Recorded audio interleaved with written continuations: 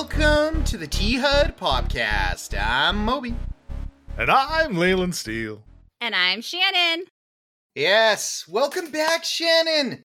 Listener, we are having Shannon back for a record 5th time guest hosting, almost half a year of guest hosts. That's like SNL status, like Alec Baldwin. I need my jacket. Let's go.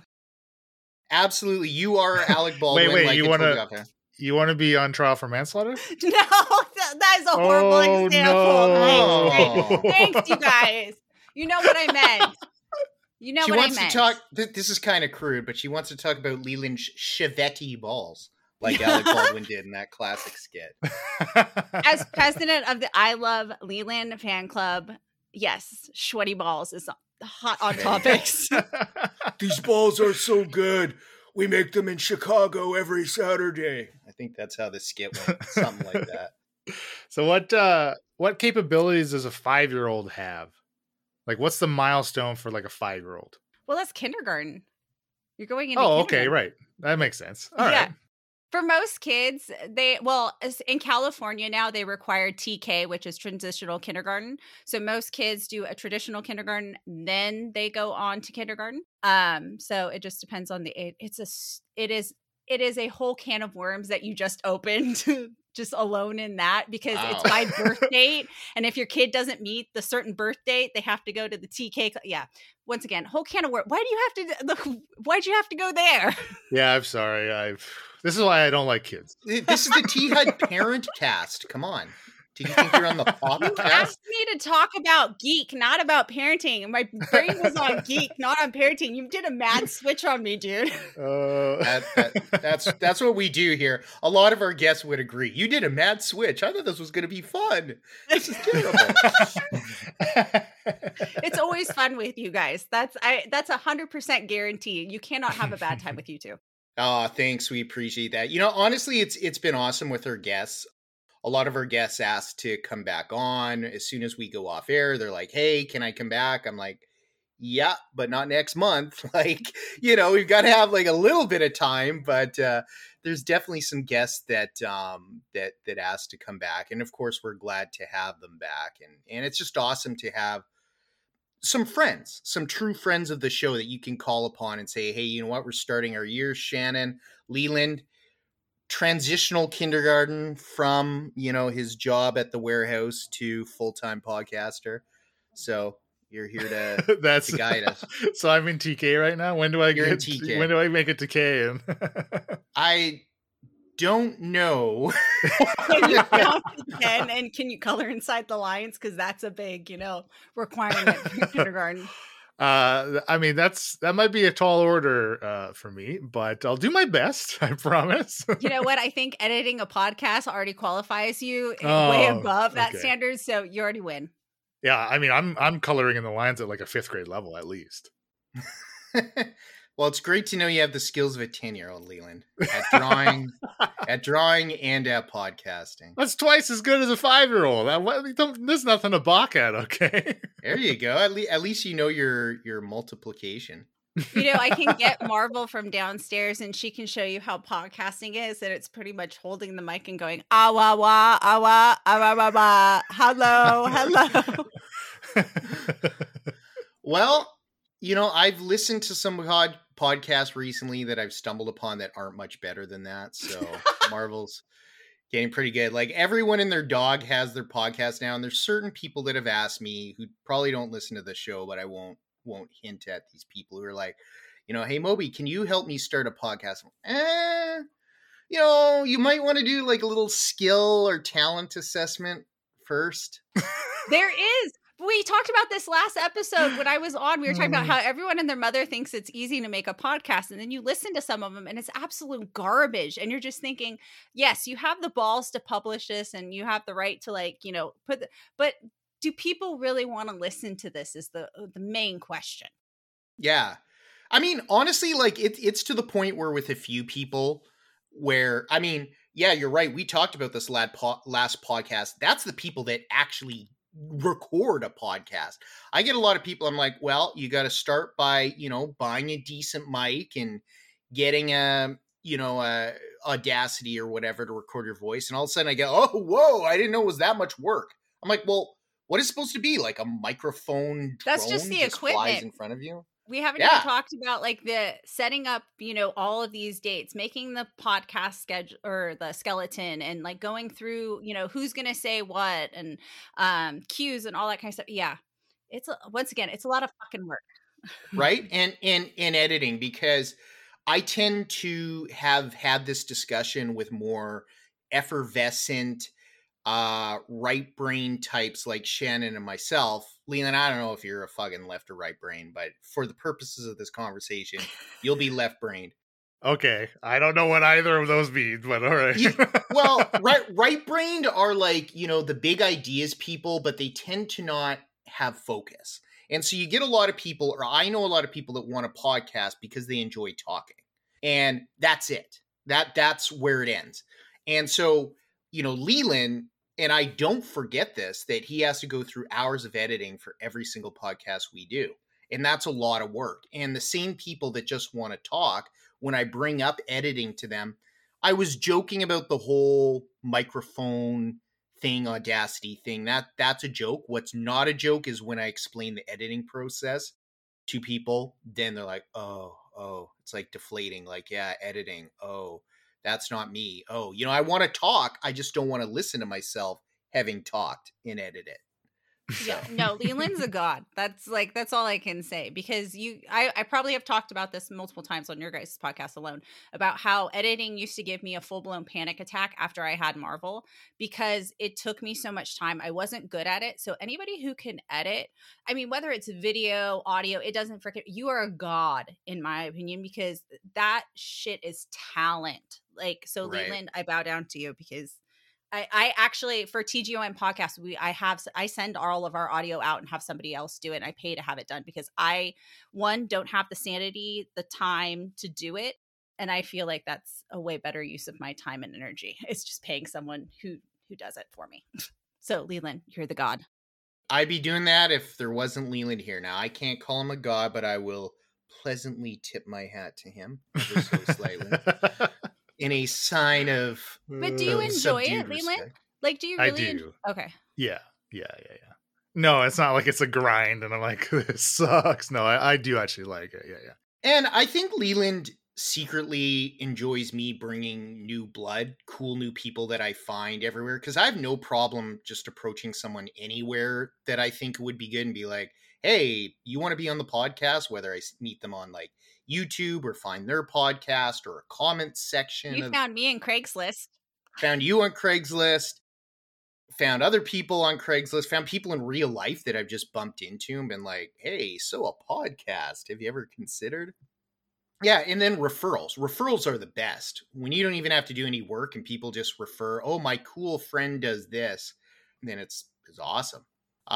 So it was great catching up with you. We should jump into the banter segment though, depending, we're not sure how big it is, but, I got a couple banters. Shannon, did you come with anything to discuss? Okay. I have just finished a Netflix documentary, whatever you want to call it, about the Pez outlaw. Okay. And it's about this guy who completely changed how you get free stuff, and he basically tried to take down Pez and was trying to screw over Pez. It was an hour and a half, probably of wasted time, but it was just mind-blowing what this guy, he's super old and has white beard down to his belly button, and he basically did it all for his wife so that she could have the best life. But he used to basically get the free cereal stuff. He would send in the coupons and everything. Well, he was going to the recycling center and getting all the boxes and then cutting them all out, getting them sent to the house, and then selling them for 3-4 times what he didn't get, wow. would have cost him for a box of cereal. And so then he collected cereal boxes for a while, and then he found Pez, and then he was going over to Europe basically and going to the Pez factories, getting all the Pez's that Pez USA wasn't going to release and releasing them into the black market to basically wow. Yeah, it was crazy. So basically the reason why that there's a disclaimer that says only one per household is because of this dude. Okay. One item per household, or you only get one free. Yeah. that he's the reason why. And he tried to blow up Pez, and it got to a point where he was going to he basically invested $250,000 to like make his own Pez variants to like go off the black market. And the US Pez guy basically got a hold of the protos that he was making and made the same ones and sold them right as he was going to release them, basically screwing him royally. It was, we watched this guy go up. It was like a roller coaster up, and then he got screwed so bad. So if you want to waste an hour and a half of your life and you're interested in like hobby collectibles and that kind of world, the Pez Outlaw was my thing I had to share with you guys. And you know what? I bought one Pez collectible. One. And it was at some little boutique candy store when I was in Cannon Beach, Oregon. And it was 25th edition Star Trek Next Generation sealed. It had all the cast. I'm looking at it right now. There's Data, Riker. Yep. Funko even did Pez. See, but it's like, I thought it was going to be worth a lot of money because I spent like $120 Canadian on it, which is like $90 American. God. And it's worth $20 now Canadian on eBay new. No. So I picked my candy like I picked my stocks, which is bad. That one's Pez is one of those things where it kind of tried to come back with Funko, because like Funko did a Funko Pez line. Now we're into sodas, now we're into mini candies. Like, what will Funko think of next? But watching Pez and how long their journey has been, you kind of just have to go, whoa. You guys started as this tiny little candy, and then you bought up, like, they're the original franchise buying, toy company. Because they had to buy each of these Star Wars, Hanna-Barbera, whatever they wanted to make a Pez out of, they had to go buy those licensing. And that's one of the first candy companies, or really companies, to do that. Wow. Right. That is cool. I wrote that down. I'm going to watch that. That's totally my kind of waste of time. I got to be honest. Between that and The Last of Us, that's like been my only two things that I've been able to watch recently. Leland, have you been watching The Last of Us? No. Okay. Yeah, neither have I. It's nothing against it. I've never played the game, so I don't know the IP. I probably have told you guys this, but I have only played 2 video games in their entirety in my entire life, besides like Mario Party, Mario Kart, okay, like basic games like that, okay? Last of Us and the Grey's Anatomy Wii game, okay? Only 2 games I've done from start to finish by myself. Oh, actually, Banjo-Kazooie, okay? I lie, Banjo-Kazooie. But my brothers may say that they helped with some bosses. I'm going to say no, okay? Those are the games. But yes, Last of Us was one of those games. I was super proud of myself that I played a big girl game. Like, I thought that was like a big, and I was in my 20s, mind you, 20s. It was the remastered edition when it came out before I was married. But I played the entire game from start to finish. And so when they announced that it was coming out, because originally it wasn't Pedro Pascal who was running it. It was supposed to be Norman Reedus from Walking Dead. So, and we were in the big Walking Dead, collected all the Walking Dead Funkos. So I was already sold on it. But now seeing it in its form, I love it. I appreciate it. Do I want to play the game again? Hell no. But I'm enjoying the TV version of it. So I'm ready to have this conversation about TVs and video games and stuff like that today, because I'm like, there's a lot of video games and TV or movies that go both ways that I've really enjoyed. Yeah. And maybe that's a good segue into one of the banters I've got. It's the slightly longer of the two. The other's more just like, this is out there. But I've been playing through a video game recently, bought for me by Ghost Marty. Former permanent host. Rest in peace. Yes, rest in peace. He's enjoying the heat in hell right now. Somehow got a succubus pregnant as well. Ooh. So, I've been playing through a game called... I hope he can't hear you down there calling his wife a succubus. Oh, he'd laugh. He has a sense of humor, unlike yourself. No. Oh. Play nice, boys. We'll play nice. I've been playing this game, and I think I complained about this to Leland, but I've been playing this game called Disco Elysium, and it's a role-playing game. It has no violence. You're like this detective who wakes up after like a 3-day drug and alcohol bender, and you basically have to piece together not only the crime, but who you are. Like, everything. Like, you have 100% amnesia. You're basically just wearing a vomit-stained suit, and that's about it. So yeah, so it has no violence, it has no action. What it does have is when you have there's lots of dialogue. Everything is like spoken, recorded dialogue. And these dice rolls come up, like for an RPG. And some of the dice rolls are white. Most of them are, meaning if you fail, you can come back later and do it again. The problem is, no matter what stats I have, it seems like the percentage for all the die rolls is really low that you would succeed. And the only way to get another chance at redoing the die roll is to improve that skill when you level up. But when you level up, you only get one skill point to improve 1 out of 24 skills. And not only are there 24 skills, there's something called thoughts, which are essentially hidden skills. But when you choose to take that hidden skill, you also have to pay a point. So what I'm doing in the game is I'm basically, okay, this has a 3% chance. It's white. Roll it. Oh, look, I failed. Come back later when I level up with another skill point. Oh, now it's a 9% chance. Roll. Fail. Okay, well, do I really want to do this one? I guess so. Level up again. 15% chance. Like, that's the kind of increments.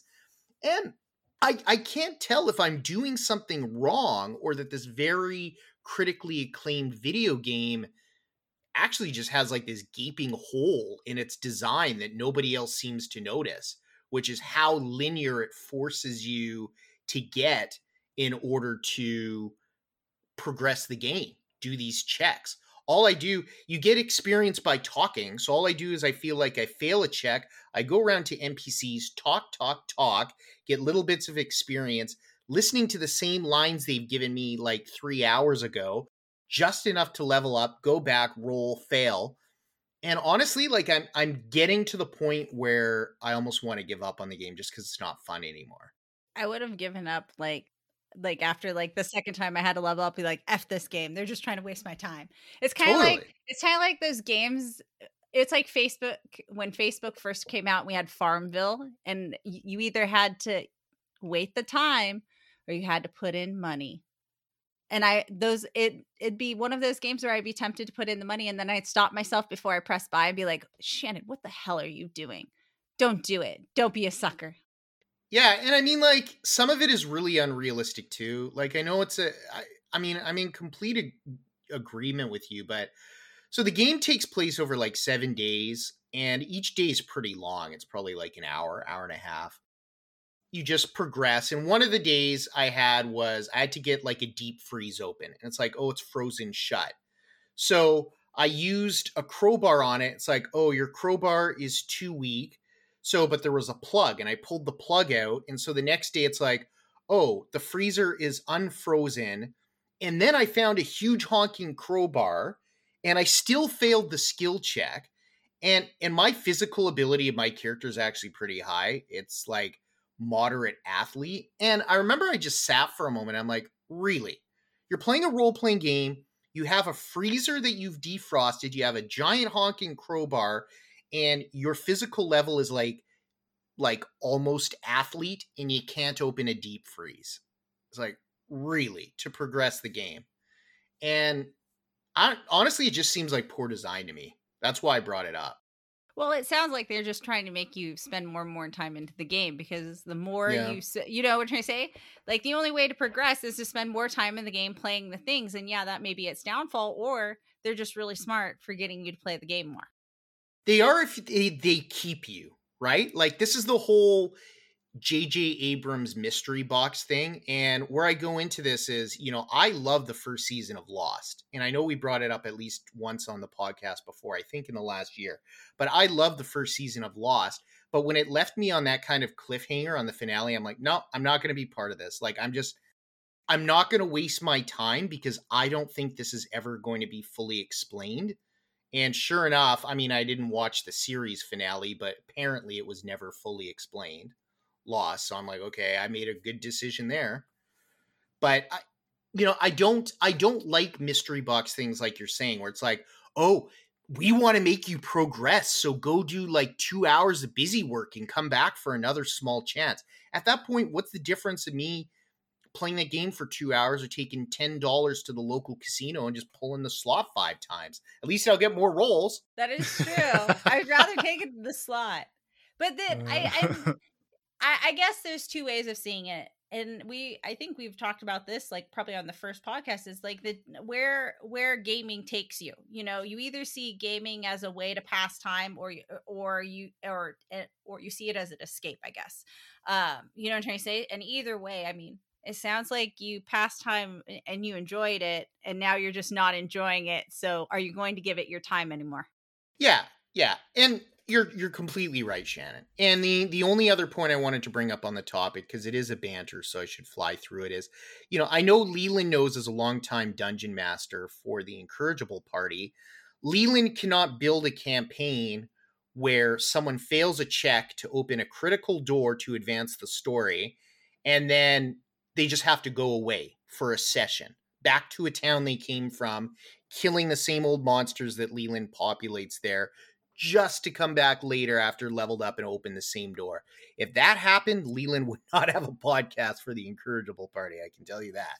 So that was my point. I mean, yeah, that's true. It just it does sound like something is missing. Well, like you said, either it's something you're missing or something that the game is missing. I don't know. I do have Disco Elysium myself. I have yet to play, so I did, like, before you explained it to me the other weekend, I didn't even know really what type of game it was. Like, I had no clue. It was just like, oh, Ghost Marty enjoyed it, and I was like, okay, maybe I'll like it too. Now it sounds like maybe I won't. I don't know.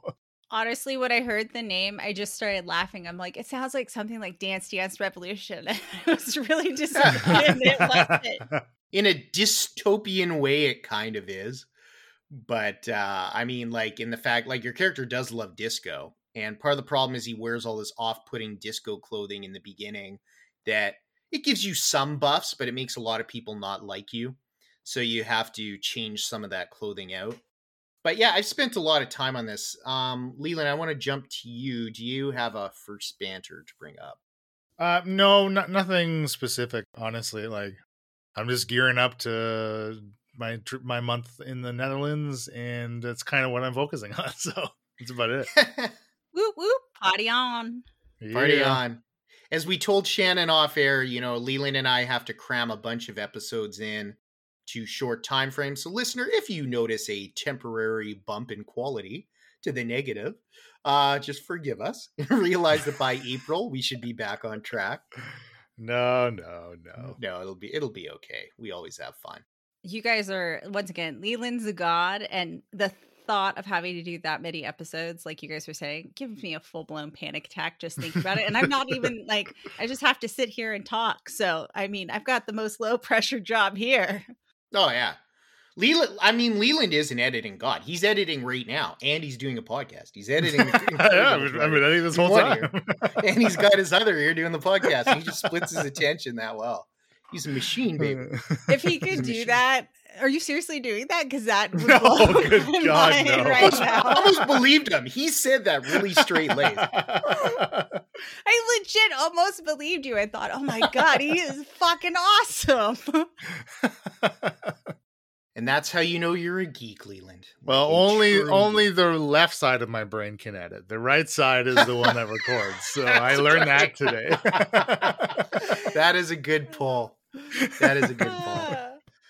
Well, the only other banter I've got, unless Shannon, you've got one, and it's very quick because I'm not really into the show, but I think it's a big announcement as far as streaming goes. But King of the Hill is coming back to Hulu, like a full revival. Shut up. Really? No, I'm not. Minus they're leaving out Brittany Murphy's character Luann just like out. Like, just don't discuss it because, of course, Brittany Murphy died. It was very tragic. And they're just going to plow on with everybody else. And it's just going to be 2023, all in new circumstances. But all the other voice actors are back. Everybody else who's okay is That's back. really awesome. We just finished watching the 90s show reboot on Netflix Yes. because we were huge that 70s show fan. My husband refers to me as Red and Kitty at the same time because I will tell you to shove it up your ass, but I also drink margarita happily like a crazy woman. But we just finished that. It was so amazing. I love the 90s show. Like, No, reboot. it's so terrible. good. Oh no, It was Leland bad. doesn't no. like But it was like a good bad though. It's like it's so hokey. Like it's nothing like that 70s show. But that 70s show was so pure. Like, I think that's like I always tend to think now we will never get something like Friends or like those kind of Buffy, you know what I'm trying to say? Dawson's Creek, those kind of shows that we grew up on. I think we are past that era. We're now in this fast binge. What's going to satisfy me right now? And we're never going to reach that. So comparing, that 70s show in an era where we were watching it week after week and we invested how many years into that series compared to the 90s shows, quick little flip. Okay, I'm going to give you how many episodes in one night. And here you go. Here's your little, kick back to nostalgia. It was the perfect nostalgia kick, but I understand where I understand where you're coming from, Leland. It wasn't as satisfying as that 70s show, but I think it's just the way that the world has kind of progressed since that 70s show. Now, Yeah. Shannon. Okay, I should He's let like, Leland no. go. But He's like, no. Yeah. he doesn't change his mind this season. I enjoyed watching it, but like I enjoyed how bad it was. And I definitely laughed at multiple, like there are plenty of funny jokes in it. And it is nice seeing some of the old characters back. About half of the new characters were not entirely annoying. The other half were incredibly annoying. So I don't know. I mean, I watched it with my brother on an iPad in a ferry lineup one weekend. We just blitzed through it, and I don't know if I wasn't watching it then if I would have watched it. Oh, You know what I mean? Yeah. I don't know if I would have. There was two major moments for me that were just like nostalgic kick, and it was when Ashton Kutcher came through that first door when you find out that who his son is, and I found out that last episode was done by the lady who plays Donna, but she actually Laura directed Prepon. yes, she directed those last two episodes. And when Okay. they do that back to the 70s show and they're going around in the stoner Yeah. circle, Yeah, like yeah. that hit me so hard in the core and made me like, I know they probably pulled all of that from like old, vintage footage that nobody had ever seen, but it was just like, oh, you had to go there. Like, thank you. I needed this. Because I think a lot of the other TV that we watch is just fucking crap right now. Like, I just like I've got to be solidly invested and you got to tell me that it's really, really good for me to watch it. Because I got not enough time to watch crap now. So were you a fan of Full House, and did you like Yes. Fuller House? So you like the okay. Fuller House was the same kind of thing. It wasn't the same. You know what I'm trying? It's kind of the same. It wasn't the same as It's the same as Full House, but okay. it was a continuation and gave you that nostalgia kick. It's no different than like when Will and Grace did their reboot for a little while. It'd be, some reboots are done well and some are just executed like shit. Like we look at Murphy Brown, like that didn't survive more than a season. Well, true, yeah. And like Friends got back on HBO. So, like certain fan bases there. I know people are begging for a Dawson's Creek. I'm one of those chicks. Like, please just give me the Creek back. Or Buffy, whatever comes first. The Creek. The I love Creek. that. I was never into the Creek, so it took me like a moment to like think about it. Oh, that must be a nickname for Dawson's Creek. Yep, there you go. That was like my religious, like what I did. I watched that show. I had them on like VHS tapes. That was like my favorite show. Wow. That and Buffy was That's like awesome. my two go-to shows like all through high school. I'm loving this because these shows are of my era. I should say our era. So you're bringing like warm fuzzies just in general of me thinking back to those times. I mean, for me, I was more geeky than you were, I guess, at the time. So I'd be like setting my timer recording on my VHS for Star Trek after I had to go to bed when I was in like grade 8 or 9. Like Star Trek used to play really late out here, the reruns. And then it's like the next day, did it record properly? Yes, it did. I would never forgive my brother for filming over the finale, or it was like one of the season finales of Dawson's Creek, and he recorded like some, like he had messed with the buttons, and yeah, oh man, dude. Thank God my best friend recorded it too, so I just went over to next door to her house and watched it. But yeah, the world almost ended on that day because I was pissed. You know what sucked about those VHS recordings is, I grew up, my dad wasn't very conservative, but my mom is a conservative Christian, and she had some weird guidelines when it came to media growing up. Like, she didn't actually care about violence, but she cared about sex a lot. Yeah. And so, like, I remember when she taped Top Gun for me, and Top Gun's my, as you know, it's my favorite movie of all time. It's a meme on this show. And it's like, Kelly McGillis and Tom Cruise are like about to get it on. And like Kelly McGillis is like licking her tongue at Tom Cruise. And because my mom knew of that scene, she suddenly like flips it to channel 2. And we have like this old newscaster who's like super monotone named Tony Parsons. And he's just be like, in other news today, the National Democratic Party applied for 3% increases to nurses.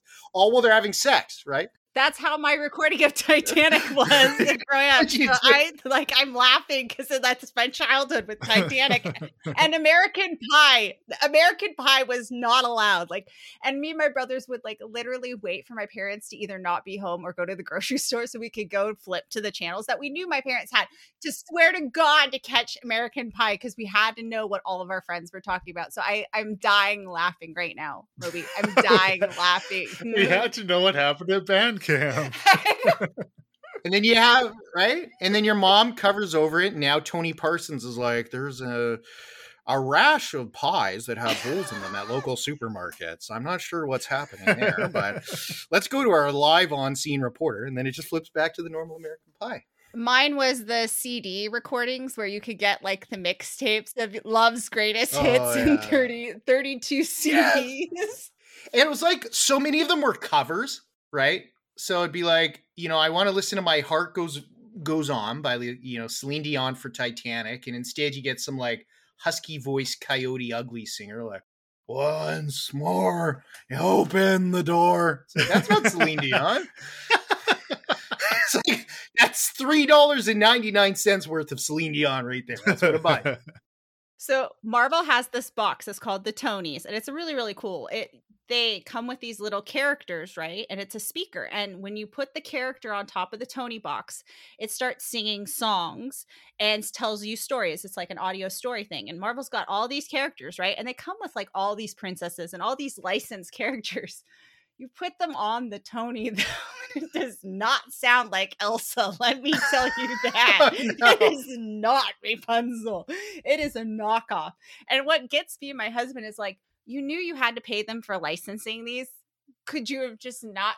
Could you have just spent the little extra money to make sure you got the right recordings within too?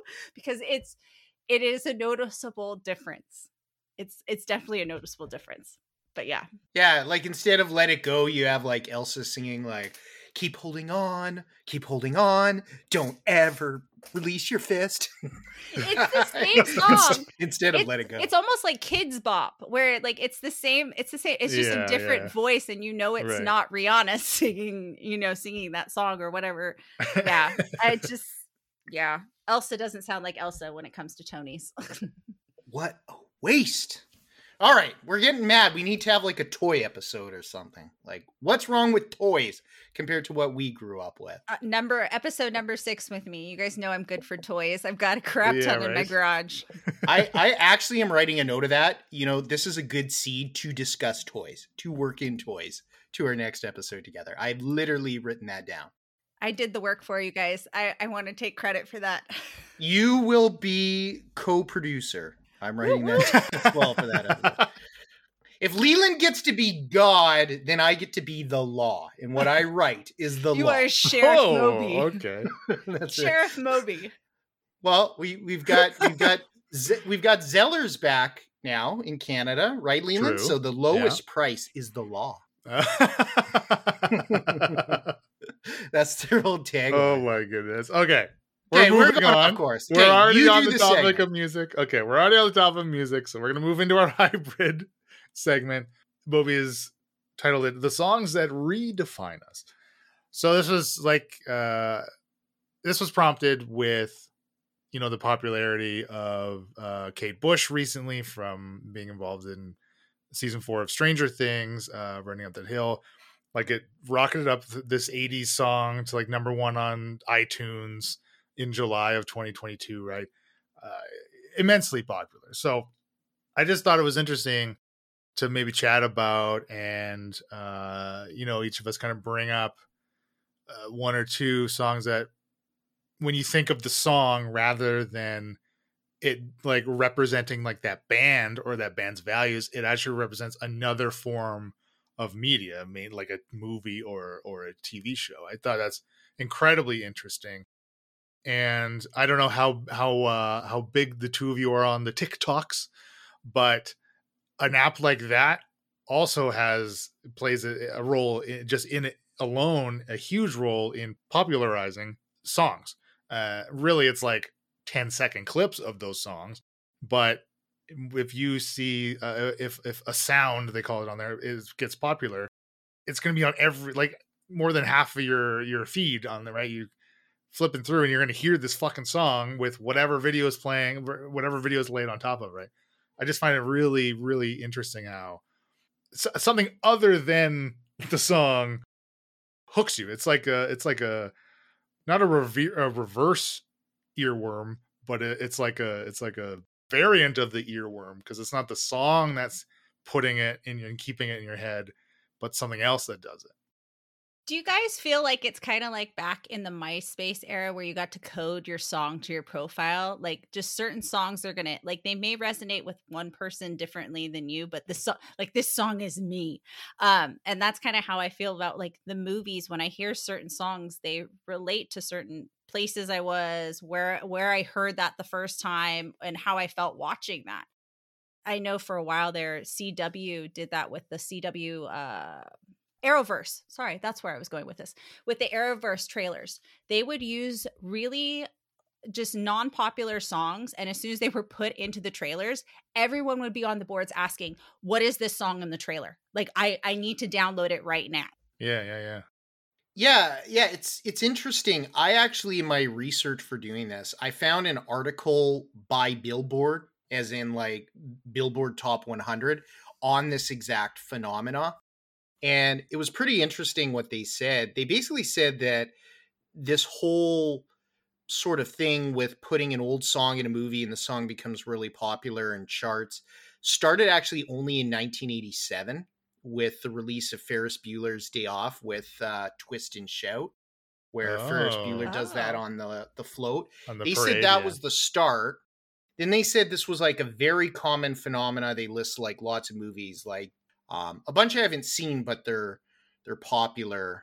So Ghost, Good Morning Vietnam, Stand By Me, Wayne's World. They all made various songs, old songs, popular. But then this died in the 90s. About 1993, just like new music, like everything in your movie or TV has to be a new score or use contemporary music. And that became a thing up until like the 2010s. And then it's in the 2010s again where you start to see stuff like what happened in Stranger Things pop up.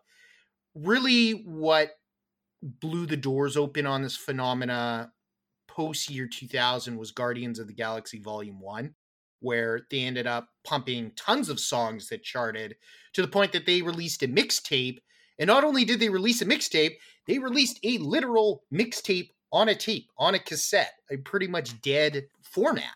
The kids shows also did that. They had Guardians of the Galaxy, and I was just reading too that you had Sing and we had Trolls come out, and if you listen to those soundtracks, which I highly doubt you guys have because you guys don't have kids, but I have extensively listened to them to no end. They're basically covers of old songs, and they've basically cut them to make them popular for the kids and the newer generation. Because me and my husband are listening, we're like, we haven't listened to this song since we were a kid, and my daughter knows the words to it, and we're like, right. How do you know that? Oh, Trolls. Yeah. Okay.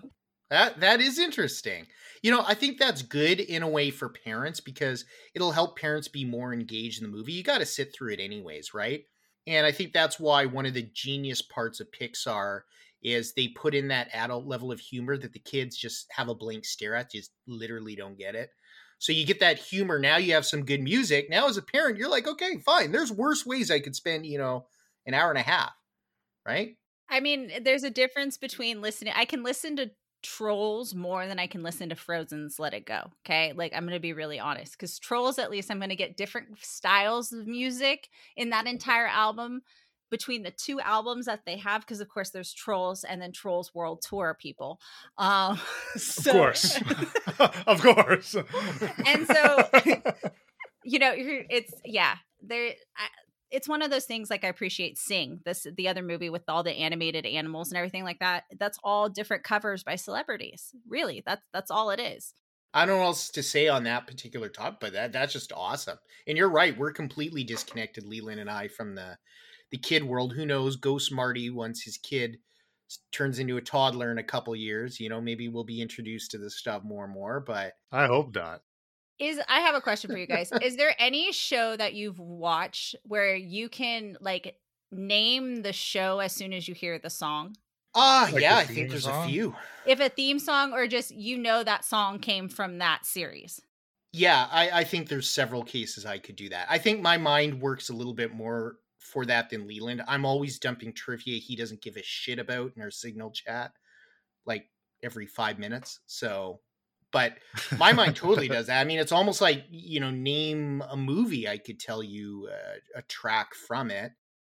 And well, in our current discussion with older songs, this really isn't as relevant. But let's just say like a movie that I were to listen to tomorrow had like a really iconic track and I love the movie. In 20 years from now, that music helps tie me to the time when I saw it. Right? It provides an anchor. And I really like that because that anchor grows fonder with nostalgia.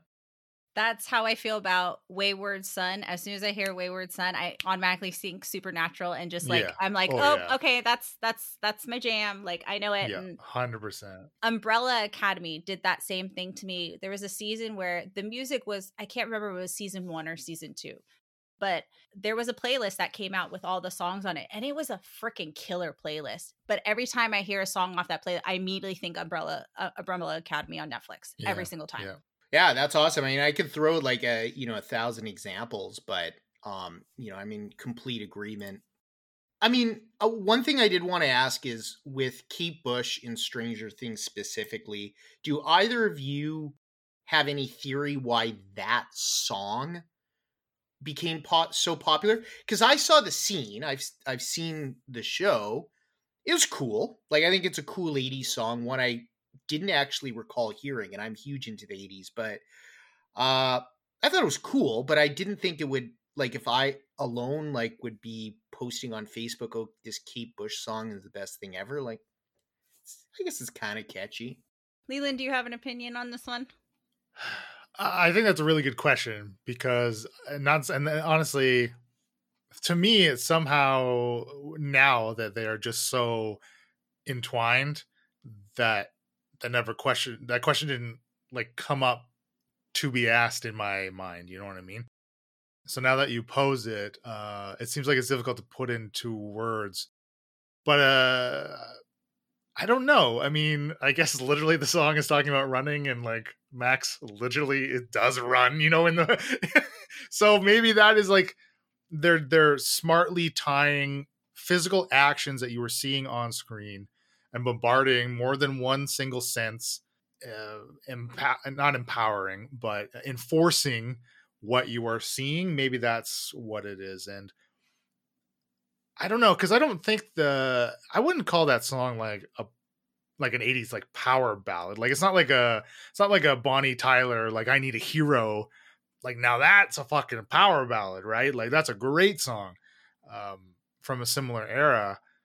So I definitely wouldn't call it that, but I think for sure there's a struggle within the lyrics of the song. I think the song tells its own story that in this instance kind of runs parallel with the story again that we are seeing physically portrayed through actions and movement on the screen. So maybe that has something to do with it. Yeah, I don't know. Okay, let me ask you, Top Gun and Danger Zone. clear, like surely those two are linked for you in your mind, right? Absolutely. So do you feel strongly that that is a great song for that film? I do. Yes, I do. Okay, how come? Well, because the danger zone is literally the part of the airspace where they're allowed to do the Top Gun engagements, like fire pretend missiles at each other. And when they leave that, it's called the hard deck. So the song is Highway to the Danger Zone. So like the speedway to where they're going to go have like a mock dogfight. And that's what happens in every scene that song is used. Oh. Well, have you thought about this, Leland? Because this is how I kind of feel about him. Is when I think of that season of Stranger Things, I immediately think of the Katie Bush song. Why? Because the most pivotal moment in that entire season was that moment Max was levitating and they hit that song. Okay. There is no other song in that entire season that I can go, yeah, I remember that song. That song was played. The only song I remember is the Katie Bush. So I think it really, if I read somewhere correctly, it came down to licensing. And when they played all the songs that they had the licensing for, that song hit the best in that moment. And they were like, nope, this is the song we have to do. And they actually had to double back to her because she actually rescinded. She's like, no. And then they had to like, no, we really need to use this song. I bet she's happy she did that. Yeah, I mean, think about it. She hasn't made... I mean, who's been playing that song since the 80s? So this is the first time she's going to get royalties on Apple Music and all those kind of things. Right. So for somebody like that, you have to think, well, this is life changing for her. And you can't be like, okay, cool. She will always forever now be known as not the 80s lady. She'll be known as the Stranger Things, season theme song for it. 100% and that's true. how I feel it is. Like when you think Top Gun, I automatically think Danger Zone, Titanic, My Heart Will Go On. Like right. That's the climax, right? Yeah, I think that's the beauty of a good movie is that you have to have a good movie and a good soundtrack, just like the TV show and Umbrella Academy, like I was talking earlier. It makes it more enjoyable when you can then listen to the song and go, that's an Umbrella Academy. I miss watching that show. Like, oh, I should, rewatch it. And I also think availability plays a big role, meaning that nowadays, or for the past 20 years, we'll call it, if that song is not played often and then it becomes popular, you associate it there because you're not like, oh, I grew up with it, every day. One I found on this list from Billboard was Journey's Don't Stop Believing used in Sopranos. Now, I've seen several Sopranos, including the finale where that song was used, didn't remember it. Why? Well, because I grew up with lots of other good memories listening to Don't Stop Believing. And the first thought that comes to me was a very sunny Saturday, like many, helping my dad wash his car at the local car wash. And he'd leave his radio on and Don't Stop Believing was playing. So because that song was available in other spaces and I've emotionally connected it stronger to those other places, then I'm like, oh, yeah, I guess it was in The Sopranos, right? But like Danger Zone, sure, it was probably played the hell out of on the radio around Top Gun, but not since. Same goes for Kate Bush's song. Same goes for the song that I was going to bring up that I haven't brought up yet. And what do they have all in common is, I'll call it relative uniqueness. Like, of course, you could have heard the song somewhere else, but the majority of people's emotional connections is with that new property. I agree. I think that's a great point because it really does come down to when an individual experiences and what they tie to something, right? Like a completely, absolutely. Yeah. Cause I think it would take a pretty strong reinforcement, like in your case with Don't Stop Believing, like it would take a very strong reinforcement to quote unquote overwrite that feeling that you have when you hear that song, right? Yeah. I'll give you, do you want my example? I mean, I only have one. Please, give it to hit me. So it's actually from a TV show at the end of this first 5-year period that Billboard talks about where this was a thing. And it's actually the TV show Cops. Like, this took me no thinking. So Cops, when I was a kid, that was like one of the few shows that was the big family gathers around and watches. And of course, the song Bad Boys by Inner Circle, that song had actually been out since 1980 88, I believe. Might have been 87, could be 88. But it only became popular in 93 when it was used as that theme song. And even Yeah. now, not when I see like one cop, but if I see like 2 or 3 pulled over at like an instance, that theme song comes to my head, and it has ever since the early 90s. Totally. That's a really good example. So for that sure. that is my one best example I have. You know, what I'm going to find interesting, and mark my words, this is going on a podcast, so I'll be able to Google it later in life, hopefully, if Google's still around in my elderly days. It'll be really interesting when we're much older and, you know, and they start putting Beyonce and Doja Cat and like Yeah. into the songs, and like they get reinvented, and we're like, yeah, I remember dancing to that in the club, like Little John and stuff like that. Like that's what I'm waiting for. Like I'm waiting for like everyone to be like, oh yeah, this was the cool generation of music, because we really did that with the 80s and 90s music's now coming back, because that's the new cool thing to do, I guess. Yeah, I'm kind of waiting for the Beyonce Doja Cat like rap era come back. Like, how are they going to make that work into a romantic film or whatever else they're Pixar or whatever crap You they're see, working on? you're talking as if like that's inevitable. I don't think that it is. You know what I mean? Like, I think there is something different about these eras of music that we're seeing become more popularized. I just think there has to be something else there, other in addition to the media that it's being tied to. Again, for like a younger generation, like your daughter hearing these songs will, unless told otherwise, somebody experiencing those songs for the first time through like Trolls World Tour or whatever will have no idea who actually sings that song. They will forever associate it with that movie. They will, and again, unless corrected or unless they take the impetus on themselves to seek it out and look more into it, they'll just never know. So like, it's almost like a loss of accreditation for the original artist too, because it's being reassociated and overwritten with whom it is thought of, right? Well, think of it this way. As a parent, you now have to realize all of their music is coming from an app, you know, whether it's Spotify, Apple Music, whatever you call it, it's coming from an app. They have all of the access at their fingertips.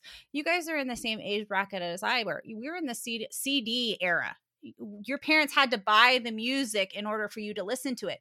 And your parents only bought music they wanted to listen to, unless you were buying it with your own allowance. And that's at least how it was.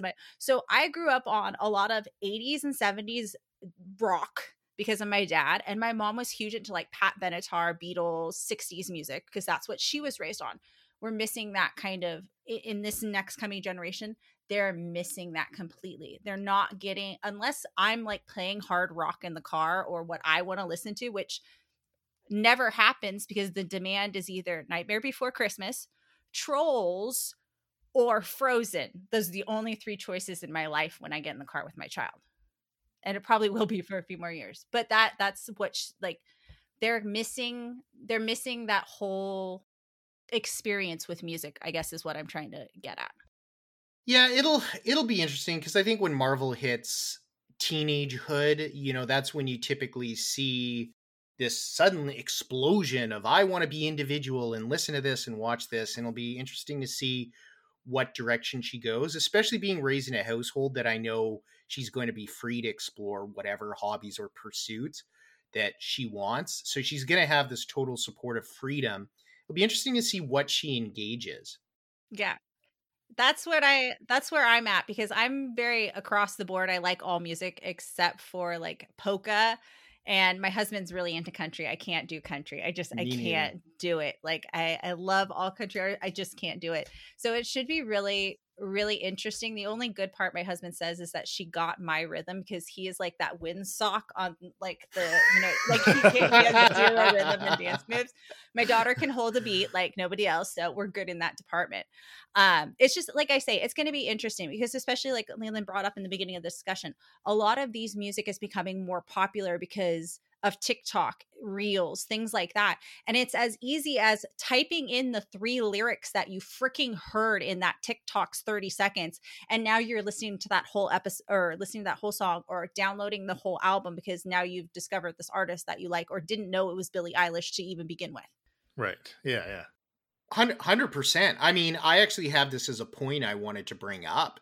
Shazam, the app on the phone. Listener, in case you're not familiar with it, Shazam's a very simple app. If you're listening to a song, like whether it's playing on the radio, in a restaurant, or on your computer, and you don't know what it is and you like it, you open the app, you tap the big button, which is literally all to do on the app, to quote unquote Shazam. And it's very good at what it does. It'll listen to the music. It can even hear through voices or background noise and tell you what song it is.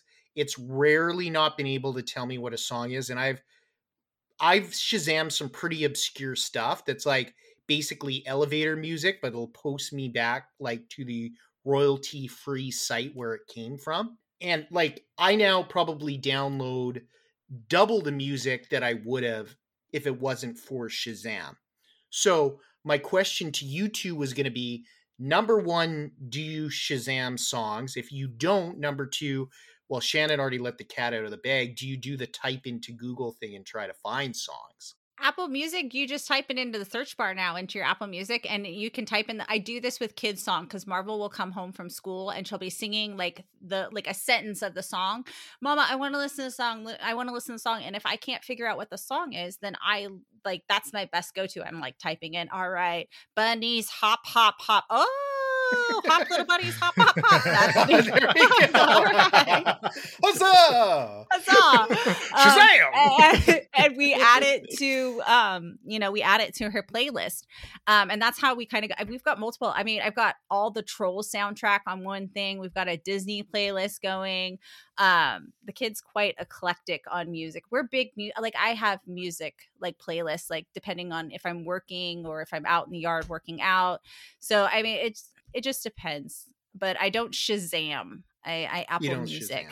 I don't Shazam. Every time you say Shazam, I think of DC's Shazam. Yeah, same. Yeah. I mean, you guys stick with your glorious, Apple. I'm gonna be like I'm gonna like portray myself as the underclass, like the working man with his Shazam. Uh-huh. I don't know how to type words. I'm very glad that you've discovered a 10-year-old app to figure out what songs are. Is that how playing, old it is? Shazam has been around forever, bro. It's not new. Yeah, they used to have a TV show too where you would guess what the song was. Dude, what rock have you been living under? I don't know. Apparently, like I'm Gen X or above now, and I don't know what app is anymore. I'm like, Apple. She says, talk to apples and you'll figure out songs. Okay. No, I'm just kidding. But yeah, I was only introduced to it like a little over a year ago. Yeah, no, it's been around for forever. It's cool that it still works, I guess. Thank you, Leland. I look like an absolute idiot, and you give me like this thin string of silver lining. Yeah, because Leland, it does a lot when all its function is listen to the stupid song and hit put it a in button, algorithm. Yeah. Oh, I'm sure that thing is probably scanning the room as well. You guys have that phenomena, right? If you're like thinking like, oh, I really could use a glass of wine tonight, and suddenly your Facebook is like, get 12 wines delivered straight to your door monthly. You're like, how did it know this? How? All Mine always says I need Dutch Bros. It's like, you need Dutch Bros. You're right, I do.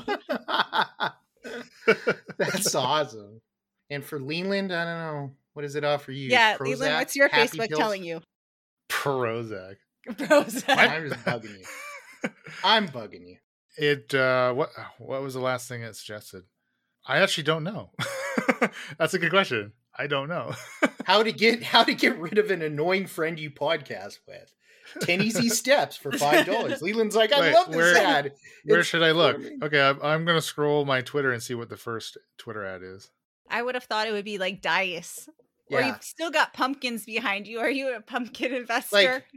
Like special dice, like made out of trinitrite from New Mexico, where they tested the atomic bombs, like really rare dice. So I call my girlfriend Muffin and she calls me Pumpkin. Pumpoen in Dutch. So she made That's me super that. sweet. That's super sweet. So she crocheted me a pumpkin. I don't even get it. I'm not getting even ads on Twitter. This is making for great content. Look at how bland you are. Did she crochet your little squares behind you? No, I knit those. Those are mine. No. Yeah, I'm Fuck. very Is there dexterous. a level? I had no Oh, idea he crocheted those. I love you that much. It's more, knit. Leland. It's knit. I didn't crochet. I don't know how to crochet, but I can knit. I'm actually working on a Spider-Man scarf that I haven't touched in months because it. Okay, first it started off. First, I found like some really nice red and blue yarn wool. Right, I'm like, oh, cool. These are Spider-Man colors. I'm gonna do something with this. So I was gonna just be a stripes, horizontal stripes, and I'm like, no, I don't want that. I want to make them like arrowheads. Like, so I was like, okay, great. Difficult as fuck. Pretty difficult, yes. And I'm like, okay, this is cool, but I actually kind of want a spider on it. So then I like found a spider pattern and I had to adjust it to the size. So like I essentially custom made myself a spider pattern. And now it's actually looking pretty good so far. I want to see pictures of this. I'm amazed. Like, super cool. When I finish it, when I finish it. And then I'm like, well, it could use a board or two. So now I have like, there's like 5 balls of yarn attached to this thing as I'm switching between the three. It's really complicated. And I'm not confident that I could actually get back to it after having not done it for so long. I don't know. Are you having regrets? Many, many regrets. Yes. Well, see, that's the thing. I also was going to knit myself like a sweater vest, like a sleeveless sweater, obviously sleeveless. And then I'm like, well, I want to put buttons on it. So I'm like, okay, I can do that. And then I was like, but what if I put scales on it? Because that would be cool. And put like scales down like where the buttons come and then like on the shoulder, on what's left of it. Oh. So now I have like a bunch of purple and silver scales. It's a whole fucking thing. It's a whole fucking love it. thing. I love it though. I love that you're super crafty and that you have like that talent. Because my mom is super crafty like that. I did not get those skills. So anybody who has it, like, I bow down to you because can't do it. Yeah, my girlfriend is incredibly talented with all sorts of crafts. She just finished this really crazy looking. She made a cardigan in like 22 days. It has like on the front of it and on the sleeves, it's like it looks like it's braids. Yeah. Like, it's crazy. Yeah, it's nuts. It's not. I can't. Far above my level for sure. She should make you a cardigan though. You look good in those. I want to see your Spider-Man scarf, dude. That sounds awesome. Yeah, I gotta finish it. You'll have to show us sometime. But yeah, I didn't even know you had that talent. That's fantastic. You learn something new every day. You learn something new each day. If you just ask me more questions, maybe you'd instead learn of just more about your friend. Talk, let you do my editing while I talk. Fill up space. Have both of you guys seen the movie Donnie Darko? I'm pretty sure Leland has. Yep. I probably saw it in high school, or I probably saw it. I feel like I've seen it. I can't remember. I couldn't tell you what the fuck happened though. Sorry. Yeah, well, I think I've seen the movie. It's one of my favorites, like top 30, and I've probably seen it like 10 times myself, if not more. I still don't know totally what the fuck's happening in it. But why I brought it up is it has accurate. It has 2 pieces of music in it that it recycled from the 80s. And one song became popular, at least in a cultish way, like cult classic. In the other, I feel the movie didn't make popular, but should have. So in Donnie Darko, the first song is Tears for Fears, Do You Want to Rule the World? And that's at the scene where Donnie Darko jumps out of his school bus. And without overtly cutting, the camera follows him down the hall and basically introduces all the important characters outside of his family in one shot. And that's still shown at film schools today. Actually, the whole one-shot thing is actually picked up a bit more in recent years, like the movie 1917. So that I felt should have been the song made famous by the movie, but it's actually Gary Jules's cover of also Tears for Fears, Mad World song at the end of the movie that got popular. That's the one where you'll see Gary Jules sing, or amateur singers try to sing a version of his cover. And I've tried to think outside of the obvious why that song became popular and Head Over Heels didn't become popular in this kind of way, as like, oh wow, here's an old song and now suddenly it's all really popular. The only obvious thing is that song does the Mad World song does play at the end of the movie when it's the emotional denouement where you're seeing what happens to all the characters, good or bad. So I think there could be that emotional connection there, but otherwise, I don't know why. One song in the other song. Wah, wah. Well, isn't that no different than Guardians of the Galaxy? There's like some songs on the mixtape that are real hits, and you're like, oh yes, that reminds me of Guardians of the Galaxy. And then there's other ones where you're like, where the hell did they put this in the movie? Like, I don't remember. That's a great point. That's a great point. So there's Hooked on a Feeling by Blue Suede. Now that's the first song that comes to my mind when I think of Guardians of the Galaxy 1. There's not many songs. There's a couple. I want to say that there's like 3 or 4 songs off that soundtrack that are legit. The rest are like, nah. And that's how Volume 2 is too. There's very few like actual soundtracks like I'll download. Usually I just like, it's like one song or two, like I pick and choose. Guardians of the Galaxy was one of the few like albums I was like, yeah, I'll let you have all of them. But usually I would like, after like the 6th song, be like, all right, we're going to go back to the beginning and play it again. Because I don't like any of the rest of them. Yeah, you're right. And as I look here, there were a lot of songs that I just forgot were in the movie. Like I know the song, but there's just no connection. So that's interesting. In Volume 2, which I just Googled, even less so. That's all I have as far as points for this segment. So I'll leave it open if anyone else has some more points you'd like to go through. Or no, I could sit here and talk about, you know, songs and which shows they relate to and what movies. Because I mean, like, it's the same thing as like I hear the Harry Potter theme song and you're like, oh, Harry Potter. It's just one of those kind of things where I think that's what makes a movie or a television show great, when they have a great movie and plot and story and characters, and then you have a killer soundtrack to back it up that just reinforces that into your brain. And that emotional connection. I think that's the thing the three of us agree on the most. You know, I even think of playing Nintendo 64 at my old house in my brother's bedroom when we were kids. My brother had like this old cheap plastic CD player, and he would play his Savage Garden CD, but only like when he had a friend over and we were playing N64 together. And his friends, you know, I enjoyed hanging out with most of them too. So those are all good memories, you know, hanging out with, you know, I'm friends with my brother too, and us just having some fun with video games and having Savage Garden play, but only on those times where we were video gaming and a friend was over for the night. So now when I hear Savage Garden, it's all good memories. It even sometimes takes me a second to remember, like, oh, why am I feeling so good? Oh, because Savage Garden is on. Yeah, emotional connections. Leland, any last words? No, I think that was a great note to end it on. Perfect. Well, we'll move into the second segment, the video game variety show. This one I have titled Entertainment Alchemy. So we have discussed video game to movie adaptations before on the podcast. We covered this last in July of 2020, so it wasn't that long ago. But at that time, other than being 3 years ago almost, we only actually covered video game to movie adaptations. And this Shannon suggested this segment, by the way, but I felt like, okay, well, we've sort of done that before, but we've never done the reverse spin at the same time. So we'll discuss both, whatever everybody wants to discuss. But one of the points, you know, before we get into the negative stuff, because I do have a question on that, I guess we'll start with you, Shannon. What are some of your favorite either movie to video games or video games to movies? Whatever was adapted to whatever. What are some of your favorites? So I can't. Okay, so there's like, I'm not.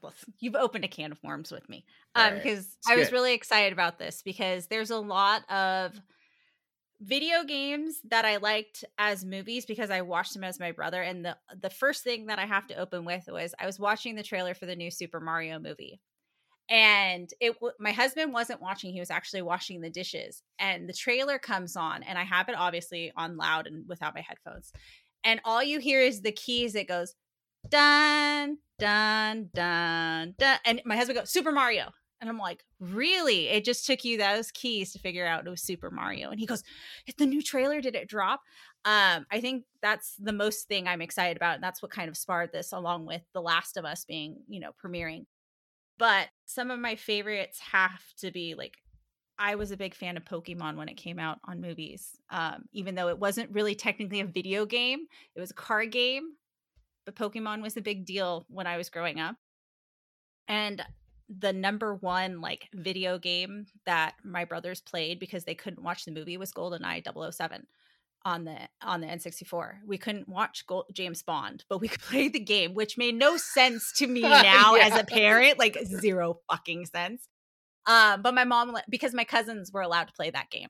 So it was a game that we could all play without all of us arguing and stuff like that at family events. So I mean, like, there's been Spider-Man. Like, look at how the Spider-Man series went from a movie to the video game series that's on the PlayStation. I watch in awe when my husband does the whole swinging through. Like, the graphics are amazing. Everything's awesome.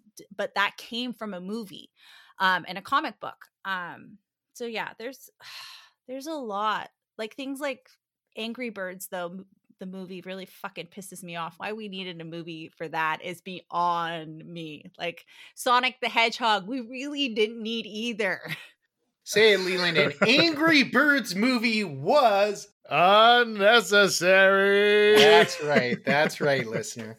Unnecessary. And that's what I feel like. Okay, so here's the statement I thought of, is that it's not necessarily the adaptations that we have are unnecessary, but they've been made in a way that treats the material like it's unnecessary. Like it's a get something filmed, Michael Bay style, get it out the door, quick cuts, don't care too much about the editing or whatnot, and just make, $90 million out of it in the theater on like a $30 million budget, and the studio's happy and the actors are happy and everyone's happy, except the fans. Because you look at some of these movies, you brought up Mario Brothers, but I don't want to dare bring up the early 90s Mario Brothers because it's horrible. That one I have seen. It is horrible, but I kind of put it in the same like leagues like Sonic the Hedgehog, Angry Birds. Like those were all like completely unnecessary. We really didn't need them. But then there's ones where like I'm watching the new Super Mario trailer, and I'm like looking at it, I'm going, I'm actually legit kind of excited about this. Like it could go either way, but the cast is really good. The trailer I've seen has all the characters that I've loved and I've grown up with since a kid. So now you're not only hitting the gamer in me, but you're hitting the nostalgia button right on me. Like I want to give this to my daughter and show her this too, which I assume it's going to be an age appropriate movie for her to watch. So it's like that is a win-win for me, where there's some of them like Sonic the Hedgehog and Detective Pikachu. I wouldn't show that crap to my daughter if my life depended on it. Like she's going to have to find that on her own. Oh man.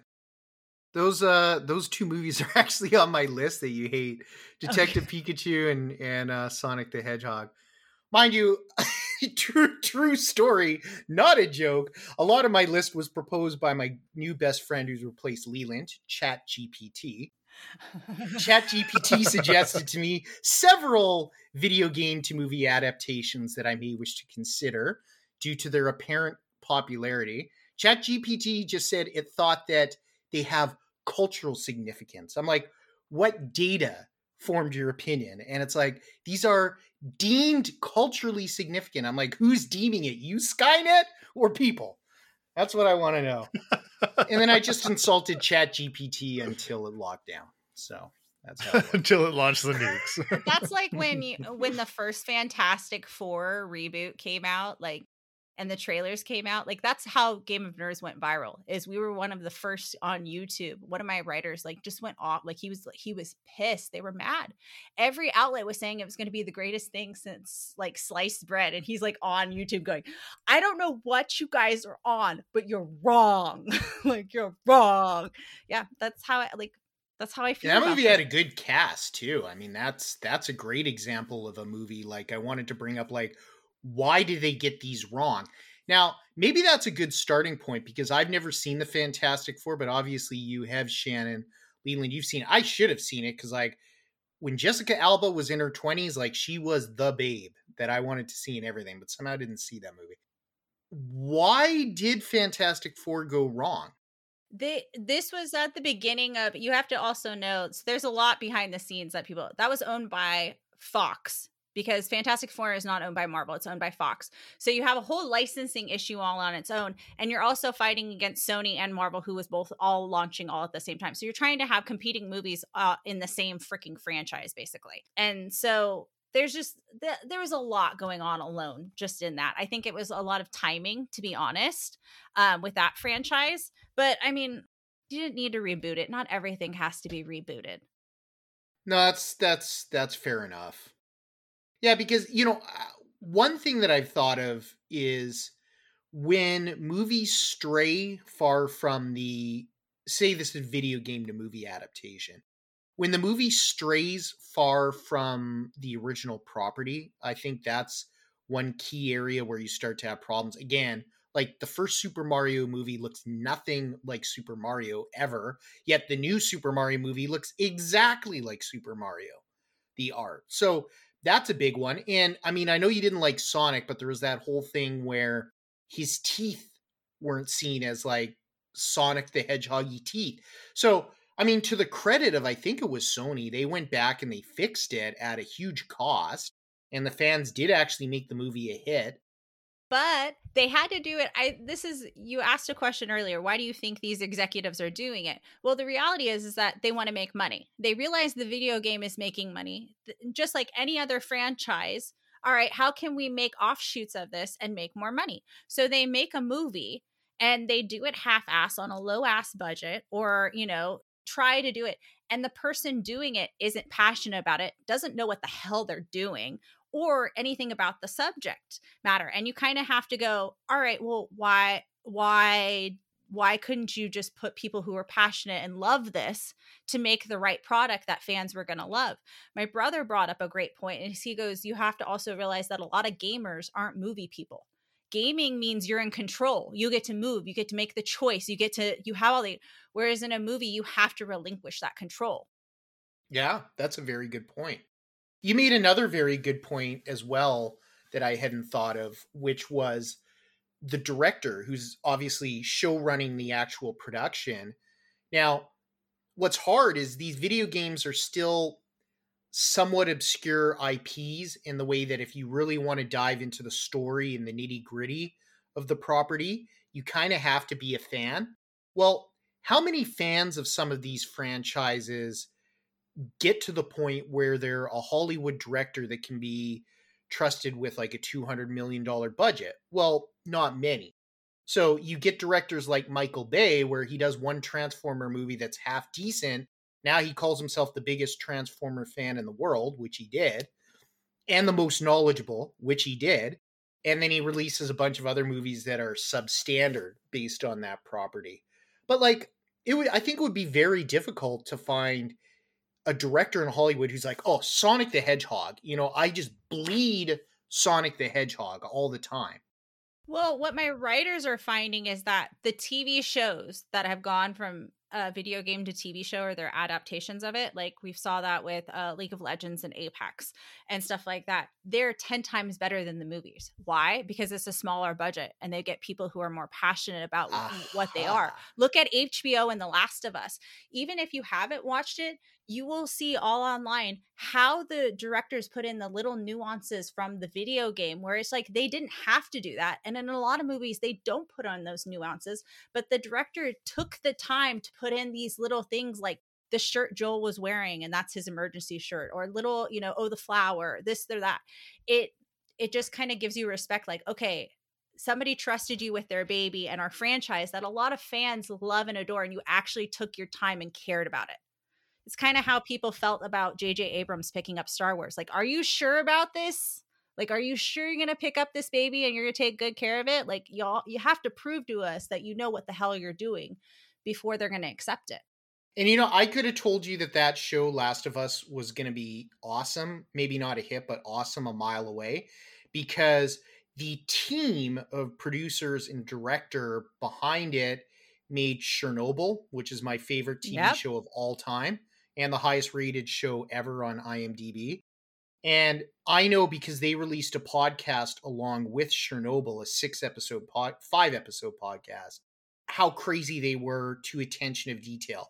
Like, not just having the Soviet Union license plates be proper, but having the proper numbers that would be issued in 1986. And so if they were doing that level of detail for Chernobyl, then I could have told you, like, Last of Us, it's going to have like really good details to it. And it sounds like it did. So kudos to those guys. Leland, are you excited about the Dungeons and Dragons movie coming out? Great question.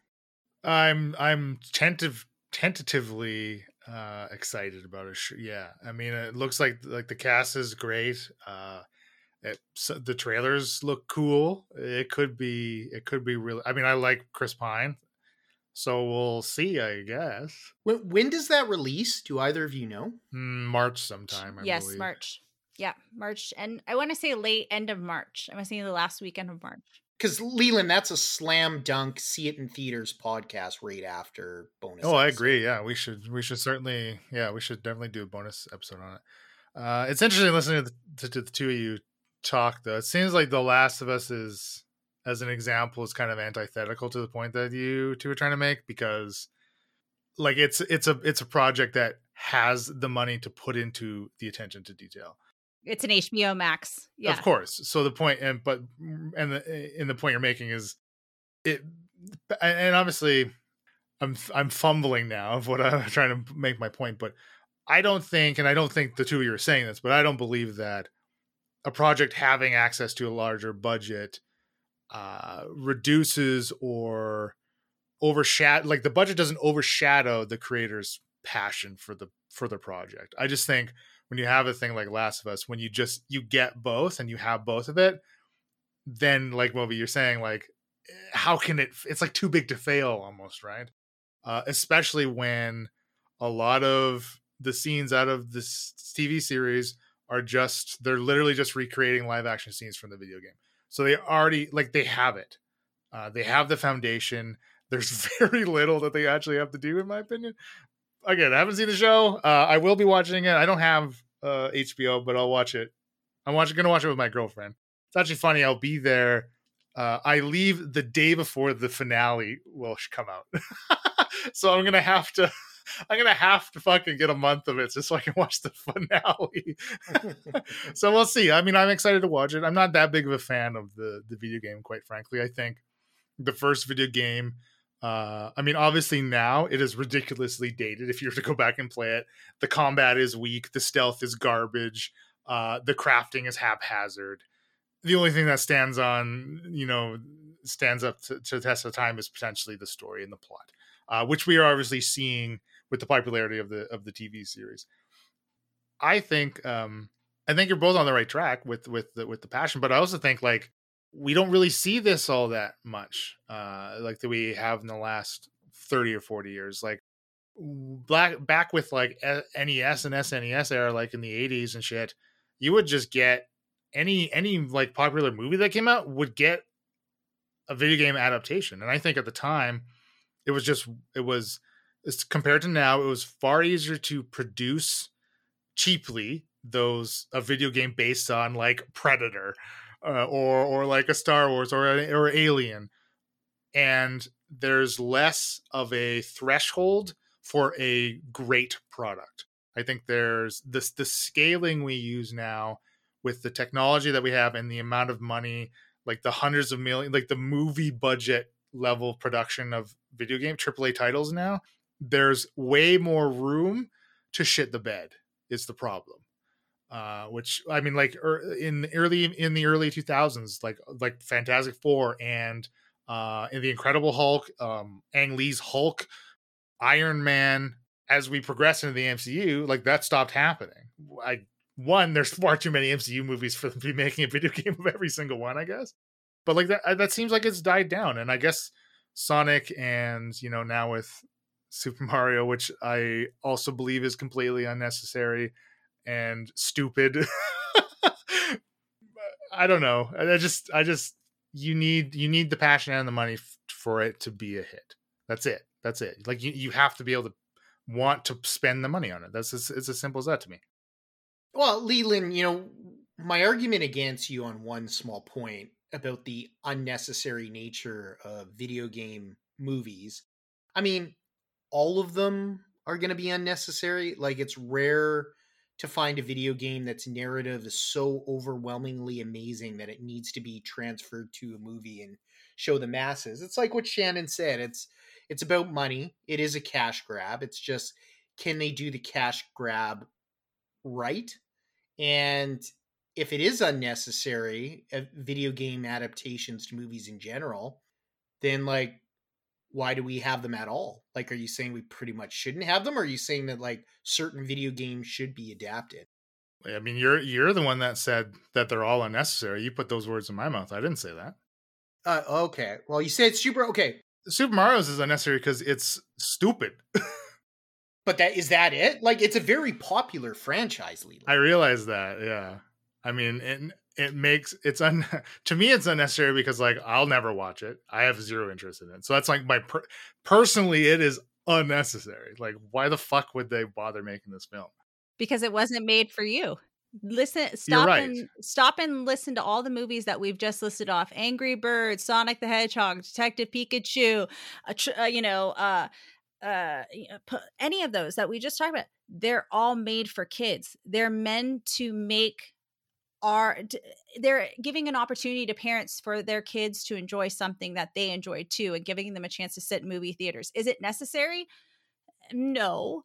But if you're a kid who grew up on gaming on Super Mario Brothers and your kid's not old enough to like actually play Super Mario, like my daughter, this is the best way she's going to get to watch Super Mario and understand Super Mario.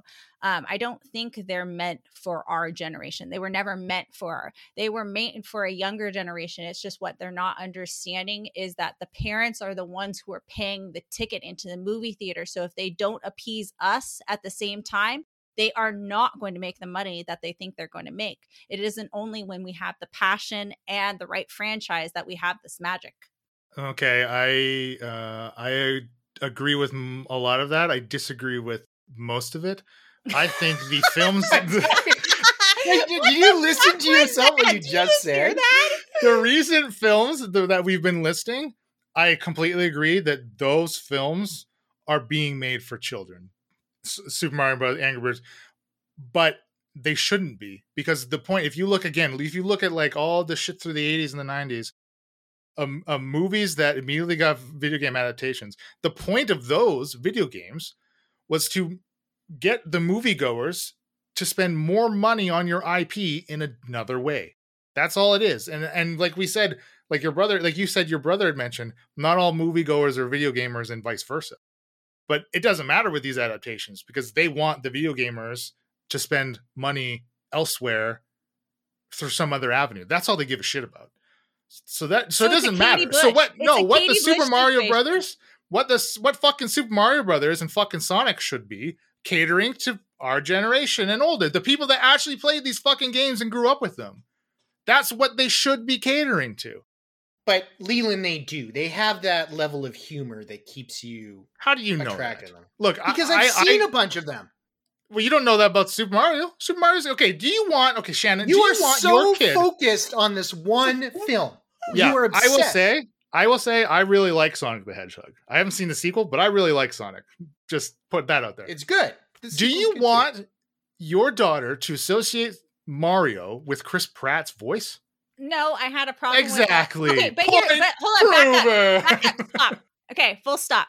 When they announced the movie, I used to trash it to no belief because I thought that it would have it had no potential. You're telling me Chris Pratt is going to be my favorite voice of Mario. Fuck you. Absolutely. But then I saw the first trailer and I was like, all right, I'm going to entertain you. And it wasn't until that second trailer came out and they started expanding on the character lines. And we're not talking like, oh, the characters we've seen in the last 10 years. We're talking on vintage characters that like only I am going to remember that one from the N64 days or, the NES days. Those kind of characters where I was like, all right, you got my money. And also, Jack Black is Bowser. So how can you be mad when Jack Black is Bowser? I'm on board for that. Obviously, I'd be a monster if I wasn't. Okay.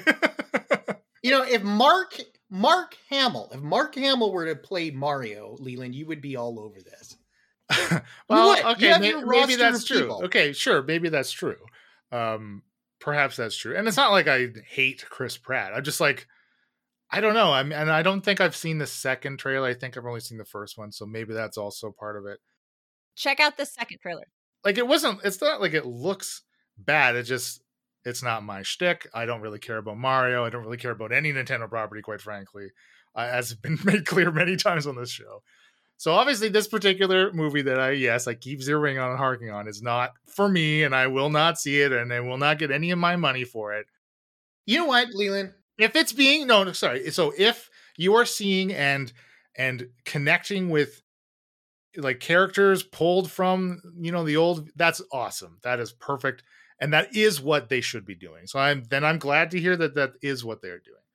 But do you still believe, that if they are going to those lengths, that these movies then are being solely created, and again, we're this specific example is being created for kids? No, it's created for money. I mean, look at what's being popped out right now. You've got Super Mario's on the rise. You've got Universal Studios just opened their Super Mario Land in multiple locations. You've got a restaurant opening in LA that's Super Mario themed. I mean, it's a ploy, but they're Kate Bushing it. That's what I was trying to explain. They're trying to rehash and restart a franchise that we love that is not making them any more money. They have to reinvent. It's no different than Trolls 5 years ago.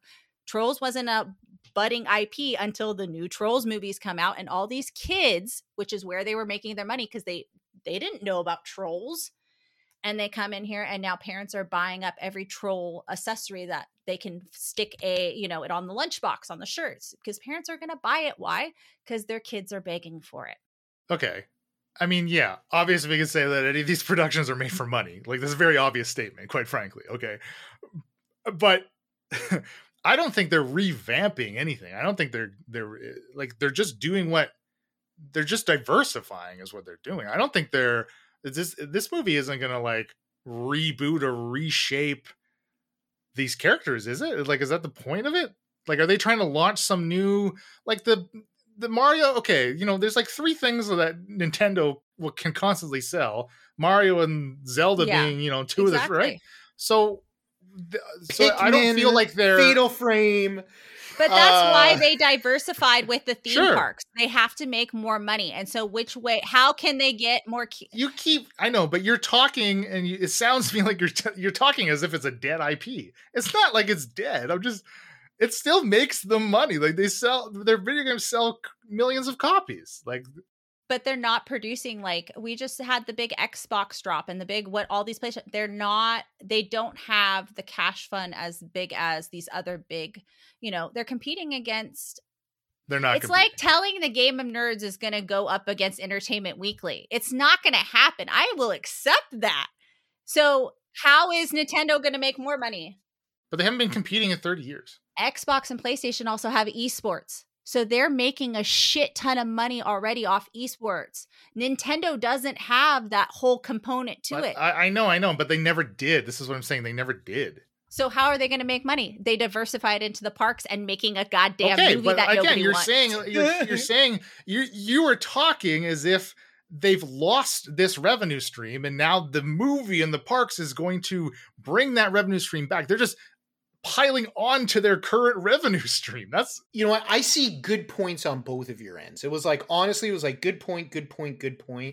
Leland, in particular, I've said off air that I actually agree with you that Nintendo doesn't compete with Microsoft or Sony. They're so different nowadays in both their hardware and the markets that they pursue. Well, Microsoft is actually quite buddy-buddy with Nintendo. So that really only leaves Sony, and Sony they just don't compete anymore. They just don't really run into each other. Where I agree with Shannon and want to back her up, Leland, you said, Leland, your argument is essentially that Nintendo's always just been video games and pretty much been their own IPs that still make money. So what needs to change? Well, what I'm telling you is... I didn't say that change is unnecessary for them. It makes complete sense that they have to do it. I'm just saying... I'm just saying that the well isn't dry, and this isn't going to refill it. That's the point I'm making. The well isn't dry, but the problem is with technology nowadays, it's taking Nintendo longer and longer to release their games. So they're making less and less money. We haven't had a Zelda. Yeah. We haven't had a Breath of the Wild since 2016. You guys haven't had a Mario game in forever. We haven't had a We Mario haven't had a Mario game game since Sunshine. That was like Yeah. launch of the Switch. No, you just had the fucking Mario with the T-Rex and the hat. Yeah. That's the one that we're talking about. That's not Sunshine, is it? Sorry, not Sunshine. That's Mario. What is it? World or Sunshine's- whatever. Mario World. Odyssey. But that's still a long time ago, Leland. That's still a long time ago. I see both points, and they're trying. I think at the end of the day, they're just trying to change. I guess get more. How am I trying to word this? I think in every business, they're constantly trying to figure out, okay, how do I keep getting new fans? Because they know eventually some people are going to die off, right? Some fans are going to die off. So they're That's constantly trying to like figure out, okay, well, how am I going to get the next generation? And we're at this cusp, especially like we've watched Xbox and PlayStation change. It was once we were all sitting at home and we could play each other at home, and now we have these huge esport tournaments and people are betting and winning millions and millions of dollars, and gaming is now a sport, which still blows my mind. Okay, but Nintendo has always been that home family, like goody and Moby's right, they haven't been pumping out as many. So I think it's just where their focus has gone. The other gaming systems have now heavily relied on esports, where Nintendo's like, all right, well, where can I diversify? Because our generation isn't getting to play as many video games as we did before. And how can we bring in the new generation to play Super Mario? Because they know we're on TikTok and everything else. So they're just trying to be cool, I guess, is what I'm trying to get at. Shannon, how we look at it, because like marketing is my background, and it's been like 5 episodes since I've said that on air, Leland, so I'm clear again to mention that I do marketing. But we have this term called wallet, and it's basically you imagine your potential customer, let's keep it simple, has $100 in their wallet, and they spend $60 on food, housing, etc., and say they have $40 left over. And maybe they're spending $20 of that on your video games consistently. That's fantastic. But you can't, as a business, be happy with that. You want to know, where's that other $20 of disposable income going, and how can I get more of that from someone? And that is movies. That is product tie-ins. That is advertising. That is all these other ways, are like paid streaming services stuff. However you can get what's left in the wallet is your goal. And I see movies as an extension of that. I agree with Shannon that the movie will bring in more Mario players. But as I've also argued, we haven't had a mainstream Mario since Odyssey several years ago. So what are the kids going to play? How many years ago? Less than a decade ago. Well, is really, Leland, is that the bar, a decade? It was a pre-pandemic, because now I'm remembering, because they let out like, I want to say they let out like a handful, because we got Smash Brothers, we got some individual one, and then like Mario Party, a new edition of Mario Party wasn't high on like close beyond that. 2017. Okay, so that sounds about right. 2017, that's 6 fucking years. So long. A lot has changed. Okay, hold the fuck on. Okay, you're telling me that you're bitching and whining about we're not having a fucking Mario game in 6 years? Are you kidding me? Are you fucking kidding me? Okay, when it comes from a system like Nintendo that again only has these few fucking things that they do, I can maybe see that. I think you are. Okay. I think your expectations are completely fucking hyperbolic here. But I think that's the point he's trying to make, because they haven't put out anything in 6 years. What's keeping Mario fresh in people's brain? Leland, Super Mario Brothers, 1985. Super Mario Brothers 2, 1986. Super Mario Brothers 3, 1989. See the change? These tentpole AAA releases. The change goes back to what I said about 20 minutes ago about being able to develop video games faster and more cheaply in that era. That also has factors into it. Back in those days when we're talking like NES, it was 5 fucking levels and the game was done. You know, that's still part of my argument. Yeah, exactly. No. That's what I'm trying to say. we're arguing different things like in a circle here. I'm going, well, like the economics. If you have all, I'm arguing can you economics. keep going through those dates? I want to hear the progression. Do you have them in front of you still? I want to hear them. Well, I know off by heart that Super Mario World, which is the next, is 1991. So you go 85, 86, 89, 91. Then you've got Mario 64 in 1995. So after Super Mario 64, 95, okay, then it is a long jump. It's like 5 years until you get Mario Sunshine, which is GameCube.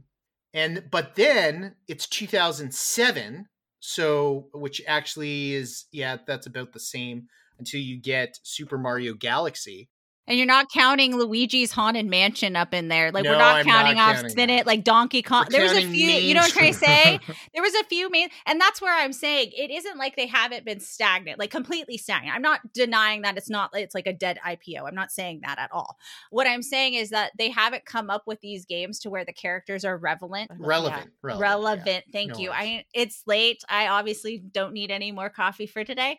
But they need to keep it fresh in our brains so that we're continuing to buy. And with kids, once they've attached to a character and they're like, ooh, I love it, they're gonna suck their parents dry for whatever, the stuffy, rooming, anything, you know. So I think that's where their brain is at, is if we can hook these kids and their parents approve, because they know, oh, Mario, he's harmless. It isn't like, you know, anything else, you know, like, oh, I'm not sure about Paw Patrol, you know, like, I'm not sure about those Paw Patrol guys.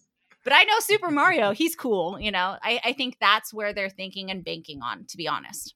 Sure, okay. I and all that I completely get. I completely agree with it.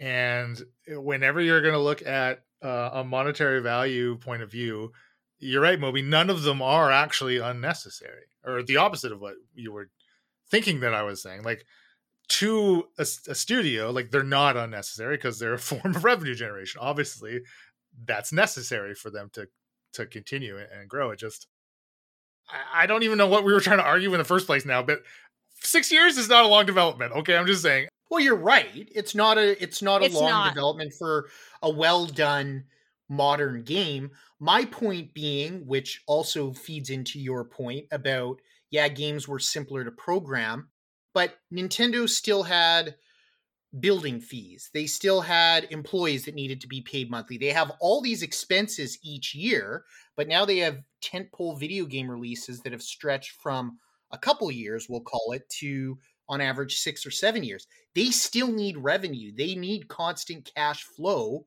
for their company. So you're completely right. To make a bang up game, they need 6 or 7 years, but they also need revenue between those 6 or 7 years. Yeah.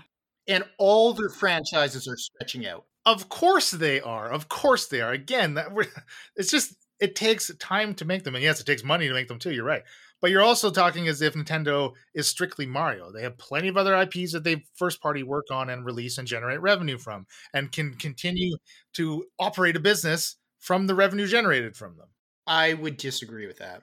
Well, okay. What right now is Nintendo releasing that to generate revenue? What are they doing in the video game market right now that is generating them income to work on their tentpole IPs? They are releasing tentpole IPs at a ballpark, I would say 1/3 rate of what they used to. If you want to be a bit more conservative, we'll call it a half. So you're right about all those tentpole IPs, and they can still make them, and they're good. But guess what? They were making Donkey Kong in the 80s. They were making, I mean, whatever you want to name, Zelda. Like Zelda 1 was 86, Zelda 2 was 88. You know, we could go down all their IPs. You know, if you've got a bucket of IPs, when you stretch out their development time, you have to fill that with revenue.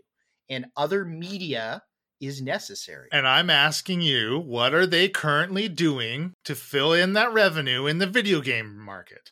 Oh, honestly, it seems like shovelware for Nintendo. I mean, if you go on the Switch store, like, if you want my honest answer, they're filling it with like a bunch of independent games that are like $6.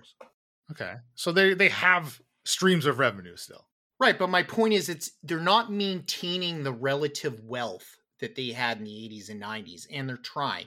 That's their job as a corporation. Sure, Sony, and to a lesser degree Xbox, stole a lot of market share in the early 2000s, Well, Nintendo's a publicly traded company. They have to try to get back up. They have no other choice. That's what companies do. Yeah, okay. But then, so now them going into these other revenue streams, I can guarantee you is not going to increase their production time of their tentpole IPs. You are not going to be seeing a Mario game every 2 years because of a movie and a fucking theme park. No, it's just going to continue the IP. Sure, That's okay. the difference. If it prevents them from failing, but is anybody saying and purporting that Nintendo was on the brink of bankruptcy because Yes. because they don't have a fucking movie? Are they literally No. about to shut their doors? No, but they were like really, really hurting. You said bankruptcy. They weren't close to bankruptcy. No, that's why they sold to Universal Studios for the theme parks. They needed cash money, so they sold the rights to those theme parks so theme parks could be built. That is their number one cash flow in, because who is buying a fucking Wii right now? Like, let's be honest between the three of us. Who is fucking buying a Wii? Parents and families, and very few are buying video games because a lot of people are anti-screens right now, as in the parenting world. Okay, anti-screens, no video games, no nothing. Okay, so the reality is they probably aren't. Okay, so their next best thing is parents travel and kids want to go somewhere fun. Universal Studios, they've got Hogwarts, Harry Potter, and now they've got Super Mario. It's kind of beating out Disneyland when Disneyland prices keep getting jacked up. Mm-hmm. Well, I think also a lot of that is from, again, unlike Sony and Microsoft, like Nintendo, we are able to look back at Nintendo's flagpoles from the last 40 years. You can't do that with those other consoles. So this is a result of what they've been doing to themselves for 40 years as well, right? They're focused on their first party stuff, and now in the long term, it's not enough for them, and they're finally seeing it. And that's why Nintendo sucks. That's why I've been right all along. But do you see it any different if you flipped it the other way? How do you feel about like The Last of Us being turned into a show so that IP can continue?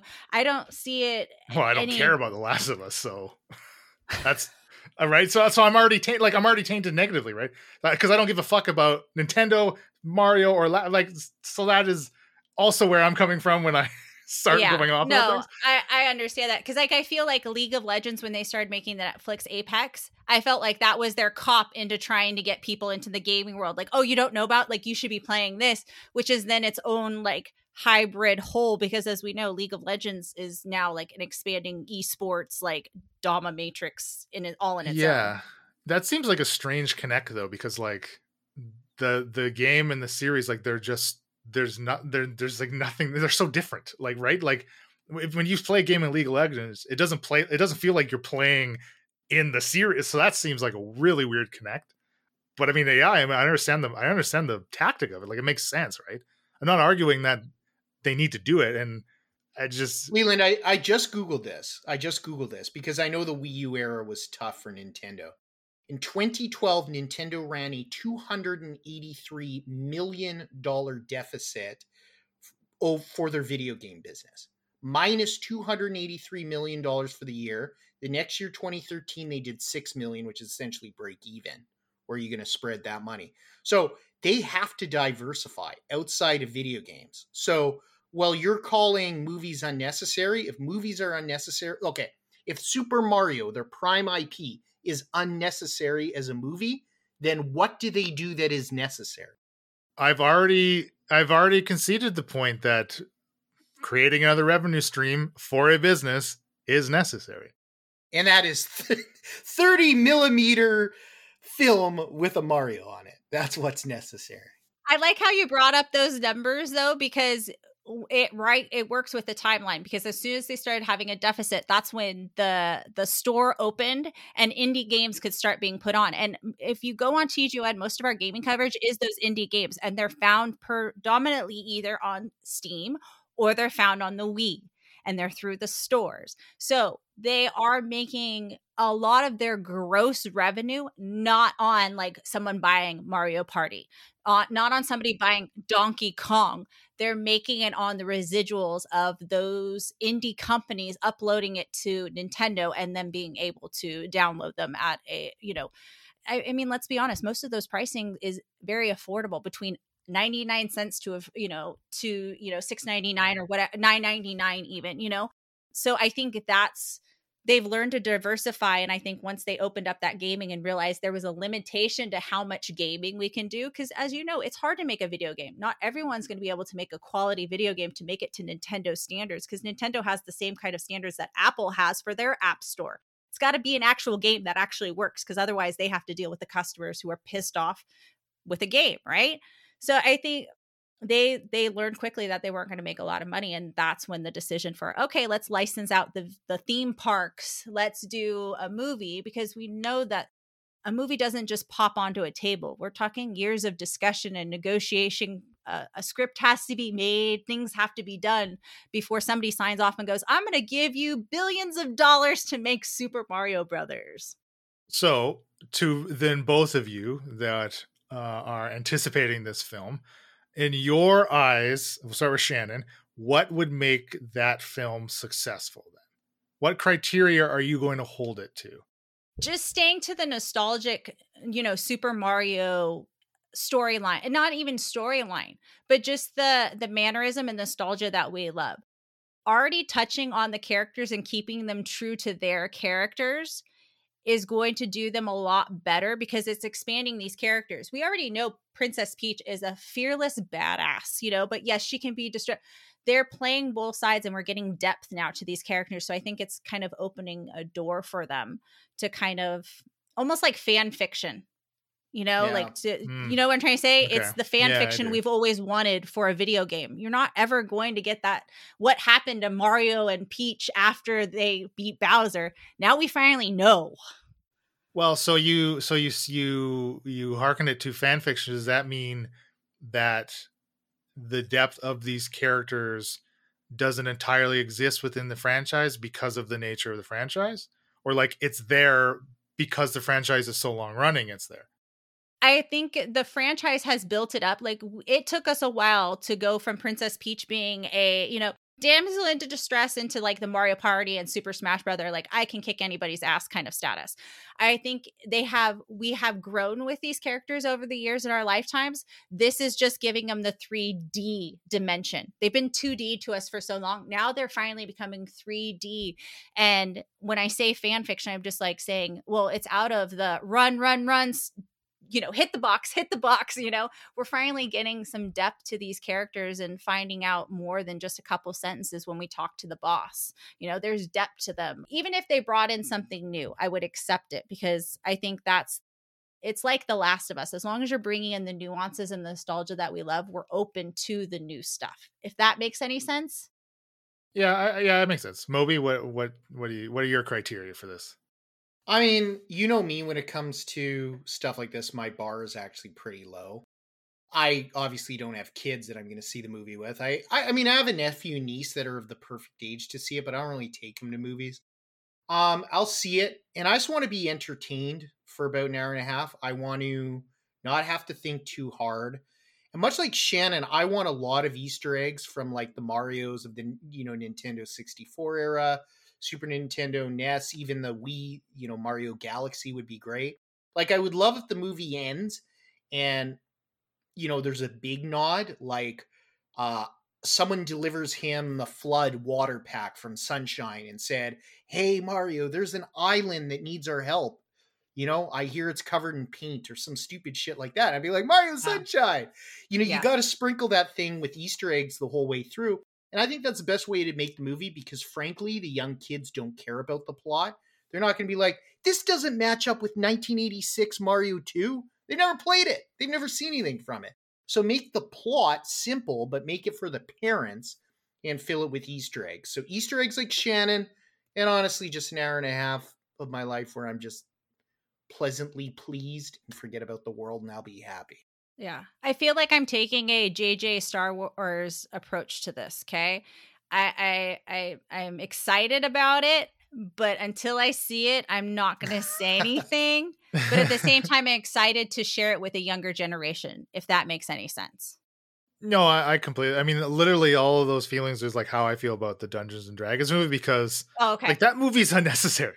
Yeah. Like, right? Like, I don't necessarily need to see on screen or be told how to interpret that game. Really you could boil it down to fantasy, generic fantasy. But now, because of my experience with the game and what I've created in the game, that's what I associate with that game. Much like now, with how Peach has become far more than a damsel in distress.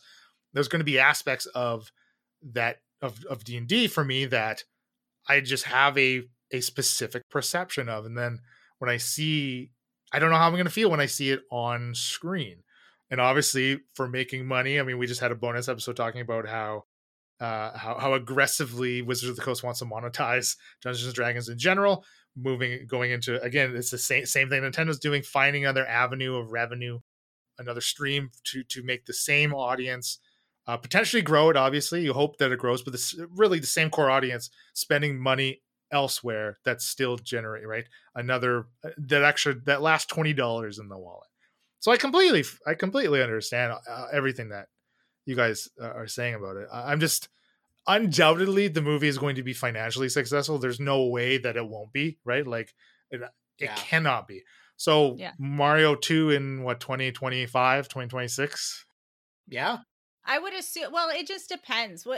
It's not Universal. It's I can't remember who's hosting or who's doing that one. I want to say it's Universal. Yeah. I'm not sure. But I mean, I agree with Leland. It's going to make a lot of money. I also agree that it's going to have a quick turnaround to a sequel there. But I mean, I do think like everybody's knocking on Chris Pratt. I mean, I would love to see the Mario voice from the 90s, Charles Martinet there. But it's not like Nintendo's done wrong by him. They still use him for all the video games, and he's in the movie. I've tried to figure out who he is in the movie. He's not Mario, so I don't know, but he is in the movie. I mean, I guess they wanted a big name to headline it, but like, I'm excited for Jack Black. I'm excited for, is it Keegan-Michael Key who plays Toad? He has lots of energy. I like him. And Anna Taylor-Joy won me over in the menu, and she's Peach. So like, I'm dialed in for most of the cast. Yeah, that's pretty good. Yeah, okay, yeah. I don't know. I mean, I guess it makes sense that they would actually get like a well-known actor one, because clearly they need this movie to make money. And Mario will actually have like dialogue instead of catchphrases, right? That's how I feel about the Dungeons and Dragons movie. Okay, because Zachary Levi is in it. All right, I can withstand Shazam for a couple hours, and it's also like gives me an idea into that world. You know what I'm trying to say? Like, you guys know as well as I, TGO uncovers freaking everything under the moon, and there's a lot of things that our writers cover that I don't have any experience with. And that's why we have them on as writers, because they're experts at what they do. Dungeons and Dragons always has been that thing that interests me. I don't have the time. And I probably have too much ADHD, like to be able to like sit there and be able to like handle something like that. But it excites me to be able to watch a movie about it, to more understand it and appreciate it more. Does that make sense? Yeah, it does make sense. But it's just funny. You wanting it to be that for you, and it won't be, because it can't be. Maybe it's different, and you know what? Maybe you could say the same thing about Mario. Like if I was going and I watched Mario and like I want to understand people's connections to these characters. From what you're saying, it seems like maybe I will, right? Again, because based on the franchise and how developed they've become, just because of so many entries, it's just like a movie like Dungeons and Dragons. It won't show you what the game is like, you know what I mean? Because you're just gonna be watching a fantasy movie. Like it can't possibly. Okay, I'm gonna split a small hair here. Maybe not a head hair, like a hair from your arm small. Okay. Because maybe you disagree with me, but I think the widely considered best video game to movie adaptation of all time, 1995 Mortal Kombat, I think that does feel like the game. I think that is a perfect and necessary introduction to people to that series, because it has the feel of the game. The characters, I think they've nailed almost all of them. I saw that movie again recently because I saw the 2020 or 2021 Mortal Kombat, which was okay.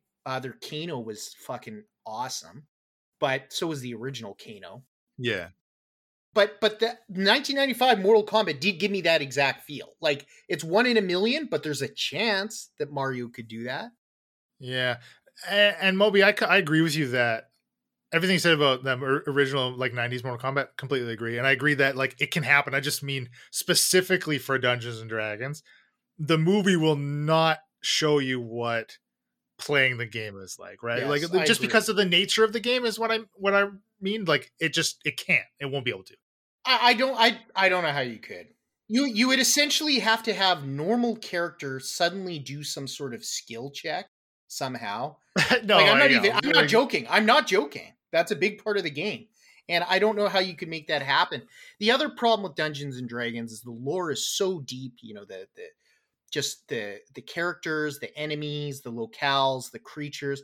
Yet, and I get why, but studios kind of have to make the movie accessible so that someone who just found the trailer will go and not have a terrible time because they don't know the nuances of mods and D&D and whatever, right? So what the problem I think for D&D movie is you could make a fantastic casual D&D movie, fantastic, but it'll be too simple for people like me and Leland to ever enjoy because it's the kiddie pool and we've already been to the depths of D&D. Well, I look at it is all they're doing with the D movie is we are seeing somebody's party going on an adventure. That's all we're watching. We're watching a party of adventure, right? Do what they're supposed to. Like we're not. It's as if think of you sitting in on somebody's game session. That's what I'm viewing this movie as. It's not going to show you how to play. It's not going to teach you anything about the game. You won't retain anything about the lore. I assume in the game. I assume in the movie that there's going to be lots. There's already in the trailers nods to the owl bear. We'll probably see lots of creatures that people familiar with editions of Dungeons and Dragons will probably recognize, and fans of the game will again similar like with the thing like the Mario movie, right? We'll get all the same shit, and the criteria and like the to-do list of these movies exists and it has existed and will continue to exist. So as long as they tick most of those boxes, like they should make money and should hopefully be liked by a lot of people, right? Hello, listener. This is Leland from our satellite office all the way in the Netherlands, in the editing room here. We had a bit of a recording snafu with the last about 10-ish or so minutes of our conversation with Shannon, which did include kind of our outro plugs. So I'm going to do them right now on her behalf. You can find The Game of Nerds, thegameofnerds.com, The Game of Nerds on all the social medias. Their website has all the links, of course. You can find her personal Instagram, VI Parolas, if you want to see some Funko activities and all the stuff that she gets up to with her family. And I guess the only thing left is our end of show stuff. So I'll kick it right back to our actual recording, and we'll wrap it up there. Our website's ttpopcast.com, the T at Popcast on Facebook, TT Popcast on Instagram. I'm Leland_Steele on Twitter, and that is who I've been. Well, sounds like he's delivering a quick newscast at like 1 a.m. That's pretty good. So all you parents out there, if you need a newscaster soundbite for the sex scenes, you can use that. I give you permission to use it. Well, I've been Moby. Take care, listener. Thanks, listener. Bye-bye.